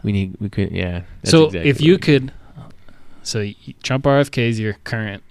If you got to wave the magic wand. But if it was Trump and Ramaswamy, Vivek. Vivek. Yeah, I can't even. It's Vivek, like cake. Right. Yeah, Vivek, like cake. Yeah. If it was him too, I wouldn't be sad about that either. I think that'd be because I think he would do that. What you were just saying for Trump as well. I think Vivek's banking on two options. Honestly, winning or being vice president. No. Some people think he is. I think that's what he's banking on. I don't think he is. I think that's like the third. It's an option, but it's not my option for him. I think Vivek is banking on Trump getting somehow not being allowed to run, not because of his own doing, but just because that's how the system works against him. Right. So then he's saying, I'll be the guy running, and then in that case, I'll win. Or he's banking on Trump will run, Trump will win. I've made a name for myself, and I'm 38 years old. Right. All these 30-year-olds sitting around on Garage Shop podcast talking about me, they're going to remember me in 4 years when I run again. Right. Or in 10 years when I run again. Right. And I think he's like, this is an investment I'm willing to make now for millions of dollars because then I could long-term effect. I could be president in 10 years. I mean, maybe even... Because it always goes back and forth. Maybe Trump takes 4, then another Democrat, unfortunately, takes 4 or 8, and then he comes back in and saves the day, 15 years from now. And even 15 years from now, he'll only be, 54? Right. He'll still be half the age of half our politicians. Right. So I think he's going with one of those options. I don't think he's interested in VP. Really? He might be interested in... a lot of people have been saying this on the big podcast, like a cabinet, more like a Secretary of Energy type of shit. That wouldn't be bad, too. Because he's huge on nuclear. Oh, really? Yeah. His sign him up. Yeah. His slogan was drill, baby, drill, and build nuclear. Fuck yeah. You don't not do one or the other. You do both. And do all the solar and shit you want, but no more government funding. It'll have to stand on its own. Right. Because that's the other thing people forget. Back to the solar and wind power thing. Shit wouldn't be here without our tax money. Right. It hasn't been profitable. It's not cheap enough to do. If they weren't getting all the tax breaks and free money from the government, it wouldn't be profitable enough on its own that companies would do it. Right. As a business owner, you're not going to crunch those numbers and go, this makes sense. But anyway, if you could also wave another magic wand, who is the one person, if you could fire him right now, who would it be? The one person. You only get to fire one, though. You got to be careful with that one. That's so tough. That is so tough. Because I initially want to be like Biden right away, But then it's like, well, who comes in after that? Exactly. That crazy lady who can't form a sentence, and she's younger than the fucking guy who really can't form a sentence, Yeah, but she can't form a sentence due to low IQ, not due to she's just dementia. retarded, oh, man, that is so tough. Oh, my God. Shit, I don't honestly know, man. Who would you? Polis. Oh, well, if you're going that route, then yeah, him for sure. He's a politician. clown. And to go back what I was saying earlier, somebody who's actually affected my life directly. He ruined a lot of oil and gas work potential. Yeah. He has been hell on the trucking industry. The state patrol in Colorado is the worst in the country to deal with. I was thinking bigger politics, not in-house. Yeah. No, that's selfishly me because honestly, you said, that makes sense. Like you said, knee-jerk is Biden, but then you got to deal with Kamala, and you only get to fire one, so you're like, well, fuck. I mean, maybe if there was only like a month to go. Well, if I could really have my way, I'd fire Kamala, let Joe Biden die, and then let that new guy who's House of Speaker fucking come in. But I don't really like him either. I guess we do have a Speaker of the House, so that would be okay. But there was a concern where when we didn't have the Speaker after he got fired, there was a concern that if both Kamala and Biden like died in a plane crash, you have to go to like the fourth or fifth person, which is like this crazy Democrat lady from San Francisco. Oh, really? So everyone like, oh my God. There's a podcast. We don't need anyone from San Francisco anywhere. Yeah, there was a podcast I listened to where they were like super excited that that dude got fired because he wasn't doing his job. Yeah. And they were super excited that Matt Gaetz of all people is the one to do it because he's probably the most honest politician we have right now. Yeah, that's a thing. And but they were like, it's kind of great not seeing a Speaker of the House because they can't do anything. They can't spend our money. They can't start wars. Literally can't do shit. It's kind of good. Right. But then someone's like, well, who's president if the other two die in a plane crash? And then they like, we're looking it up like, oh shit. This is fun, but we are gambling right now. But yeah, because of you can't fire Biden because you get Kamala, and there's too much time left that Kamala could probably do some damage. Right. Oh, she would be a nightmare. You can't fire them both. There's Isn't it amazing that he chose her? It doesn't surprise me. Black lady. Well, I mean, yeah. Two boxes at once. Yeah. That's also why they're trying to figure out how to push Newsom in because I know they're really trying hard for that. I think there's the black guy from California, Larry Elder, said, unfortunately, Kamala has so much support from basically people who share the same skin color as her, and that's the only reason why is unfortunate. But does she though? He thinks they do, and that's her. Maybe just in California. Well, and his concern is. He's a Republican. He's the one who almost stole California from Newsom when Newsom got recalled. Really? He even ran for like 2 weeks. But wow, he's a pretty smart dude. I like listening to him. They had him on like not their news show. It's like their Culture War show, which is more of a Joe Rogan style. But he was like, if you get rid of Kamala, you lose the black vote, and Democrats aren't really willing to do that. So they also don't want to make her president, so they're like he's not convinced they'll push Newsom. But I'm like, there's other scenarios where they might get. I just don't know who they're gonna pick. What they're thinking, what the guy I listened to, his thought is somehow, some way, Biden's out. Kamala steps up for like the last month, and then she goes, "Look, I don't want to run a campaign. Me and my family have talked about it. It's just not in the cards right now, so I'm stepping away. Will everybody please give a round of applause for Governor Newsom, who's willing to step up to the plate and run last minute?" Which isn't really last minute because he's already flying around the country like he is running. I know. And but anyway, back to why I'd fire Polis. Yeah. Just because all the big politicians won't change my life. That is one thing I could do that'll make my personal life better. That's a good. Unfortunately, it won't do anything for everybody else, but it's a big thing for me. Right. Yeah, so that's who I'd fire.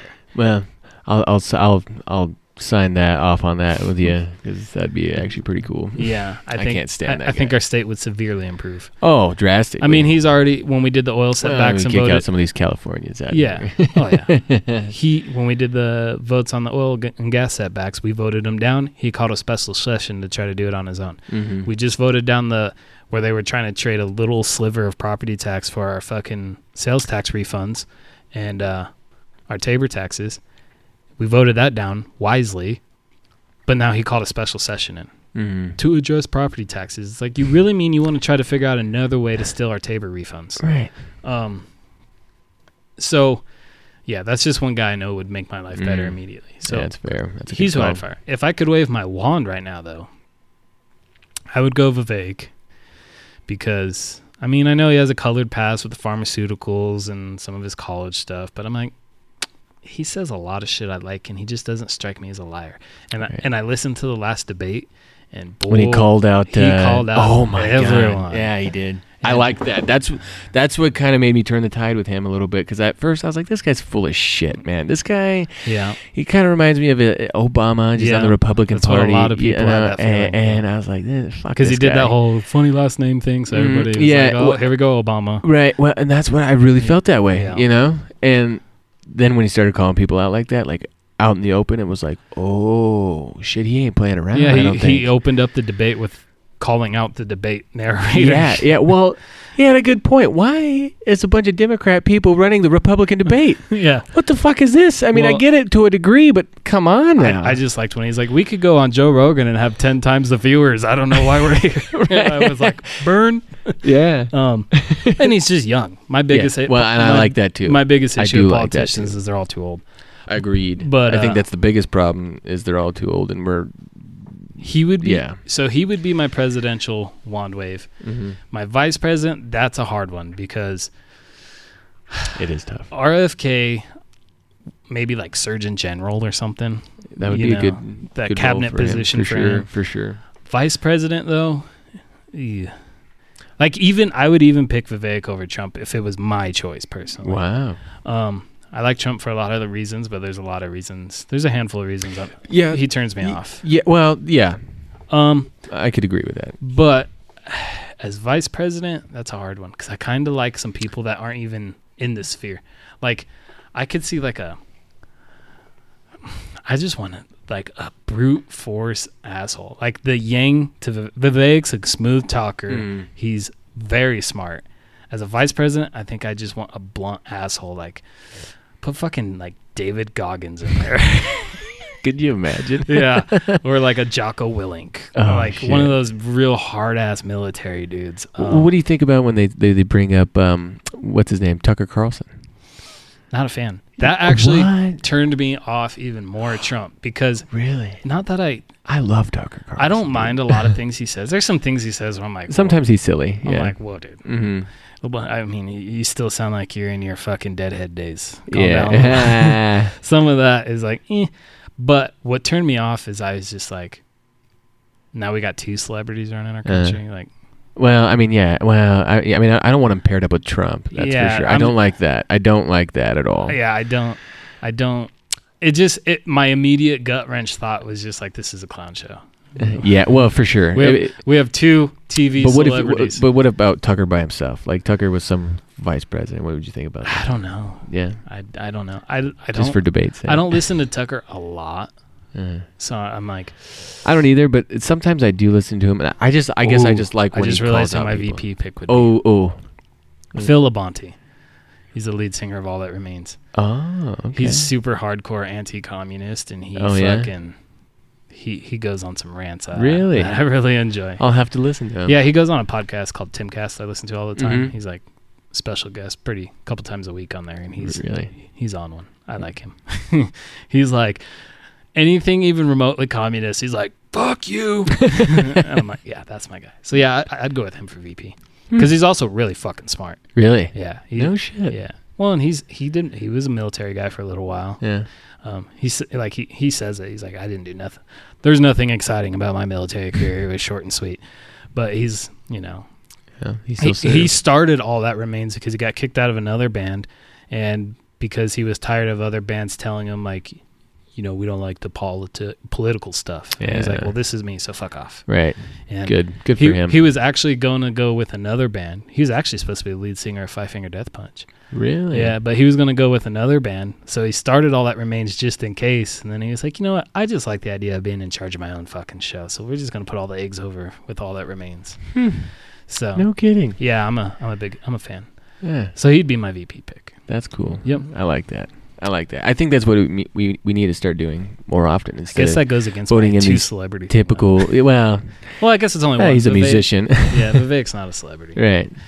I think that's what we need to start doing, though, is voting in people who aren't lifelong politicians. I think we need to stop looking at these fucking people who are politicians. Anyone who wants to be in power shouldn't be in power, man. Like, I think people who don't want to be in power is the people we should just push in there. Like, fucking get in there. You're going to do great, Well, just to relate it to normal people, I always phrase it as, no matter what job you've had, whether it's a trades job, truck driving, working at McDonald's, who's always the best supervisor or manager? It's the guy that came up with you. Mhm. It's the guy that, done the same thing. It's the guy that got promoted based on merits. It's not the dude who came in straight out of college because he had a degree Right. and just got to run the show Right. because he had a piece of paper, and now he's in charge of guys who've been doing his job for 5 Those years. are the biggest problems I have with And people that's- like that at those are work, man. politicians. Yeah, I got a guy right now, dude. It's like, dude, It happens everywhere. And I said that's why he I say gets more talking done than he does work, dude. Because he is literally a politician. that's what I tell people all the time is it's like that's the easiest way to think of it. Whether The you work last at guy you need in charge. if you work at McDonald's or you work building fucking skyscrapers, Mhm. the worst supervisor you can have is someone who's a supervisor because they have supervisor paper. Yeah. They have a degree Mm. or they have a friend. Mm. That's politicians. We don't Right. need a president because he's a politician. Right. We want a president because he's the best guy for the job. Right. Same thing you'd want out of a foreman. Absolutely. You want the guy who's like been at the company for a while. You want the guy who's done the job, same job he's in charge of. You don't want the guy who's like, oh, I just got my business management degree, so now I'm a project manager. It's like, Right. no, I want the dude who's helped dig holes for fucking 5 Yep. years. Yep. He knows the problems. Mhm. Yeah. Yeah. That's an easy way to relate it. Mhm. Yeah. So, well, I guess we hit quite a few subjects. I think we'll have to do it again. Absolutely. Yeah. You got anything else you want to drop before we end this? No. No? I liked it. I thought Yeah. it was fun. It was cool. It's usually I'm fun. a first timer, so Yeah, I always take tell, it easy on me. I always tell people you got to do a couple, Yeah. and that's I was also, definitely nervous. Yeah. But I did. The beer helped for sure. yeah, loosen the lips a little. Yeah. Yeah, no, I always tell people it's always do two because it can. The first one's a little clunky, and then the Mhm. next one you're like, all right, Yeah. and then it also helps because you can be like, oh, like it's also weird because I'm sure you're gonna listen to this. So you're gonna hear yourself. And I'm you're like, you sound like such an idiot. I already know there's a couple parts where I remember, I'm like, oh, you fucking retard. Exactly. But then you come in the next time and you're like, oh, I wanted to talk about this, or I forgot to say this about that. Yeah. And Yeah, definitely. it gets better with time. Yeah, we'll definitely have to do it again. Yeah. I really enjoyed it. I do it the same. I'll have to get your brother on here one day if I can ever get him to God. keep his shit together. He'd be interesting to have on here. Yeah. He might piss off a lot of people. Yeah. But that's good, though. That's what I like about him. Yeah, yeah. I just don't know how friendly he is with me because we haven't talked in quite a while. Oh, I think he'd... I told him last night, because that's why I couldn't do it yesterday, is because last night was his daughter's first birthday or whatever, and I was like, yeah, I'm going to go hang out with Albert and do his podcast tomorrow. He's like, are you really? I was like, I'll have to listen to it. That's cool. Good. I was like, yeah, you should. I've been telling him to listen to it for a while when you and John started, and he's like, yeah, I'll check it out. But you know him. I'd rather play my video games. And He should sit listen. on He's my been ass. referenced a fucking couple dozen times. I know he has. And that's why it makes me Yeah. laugh. Yeah. Yeah. He's been referenced a few dozen times. Same with Curtis. Curtis listens, though, so he knows. Right. He's like, you were talking about me, weren't you? I was like, yeah, I was. Yeah. That's awesome. All right, well, we'll wrap this up. Let you get out of here, get back Right to the on, rest man. of your weekend. Sounds good. All right. All right, man. See you later. Later.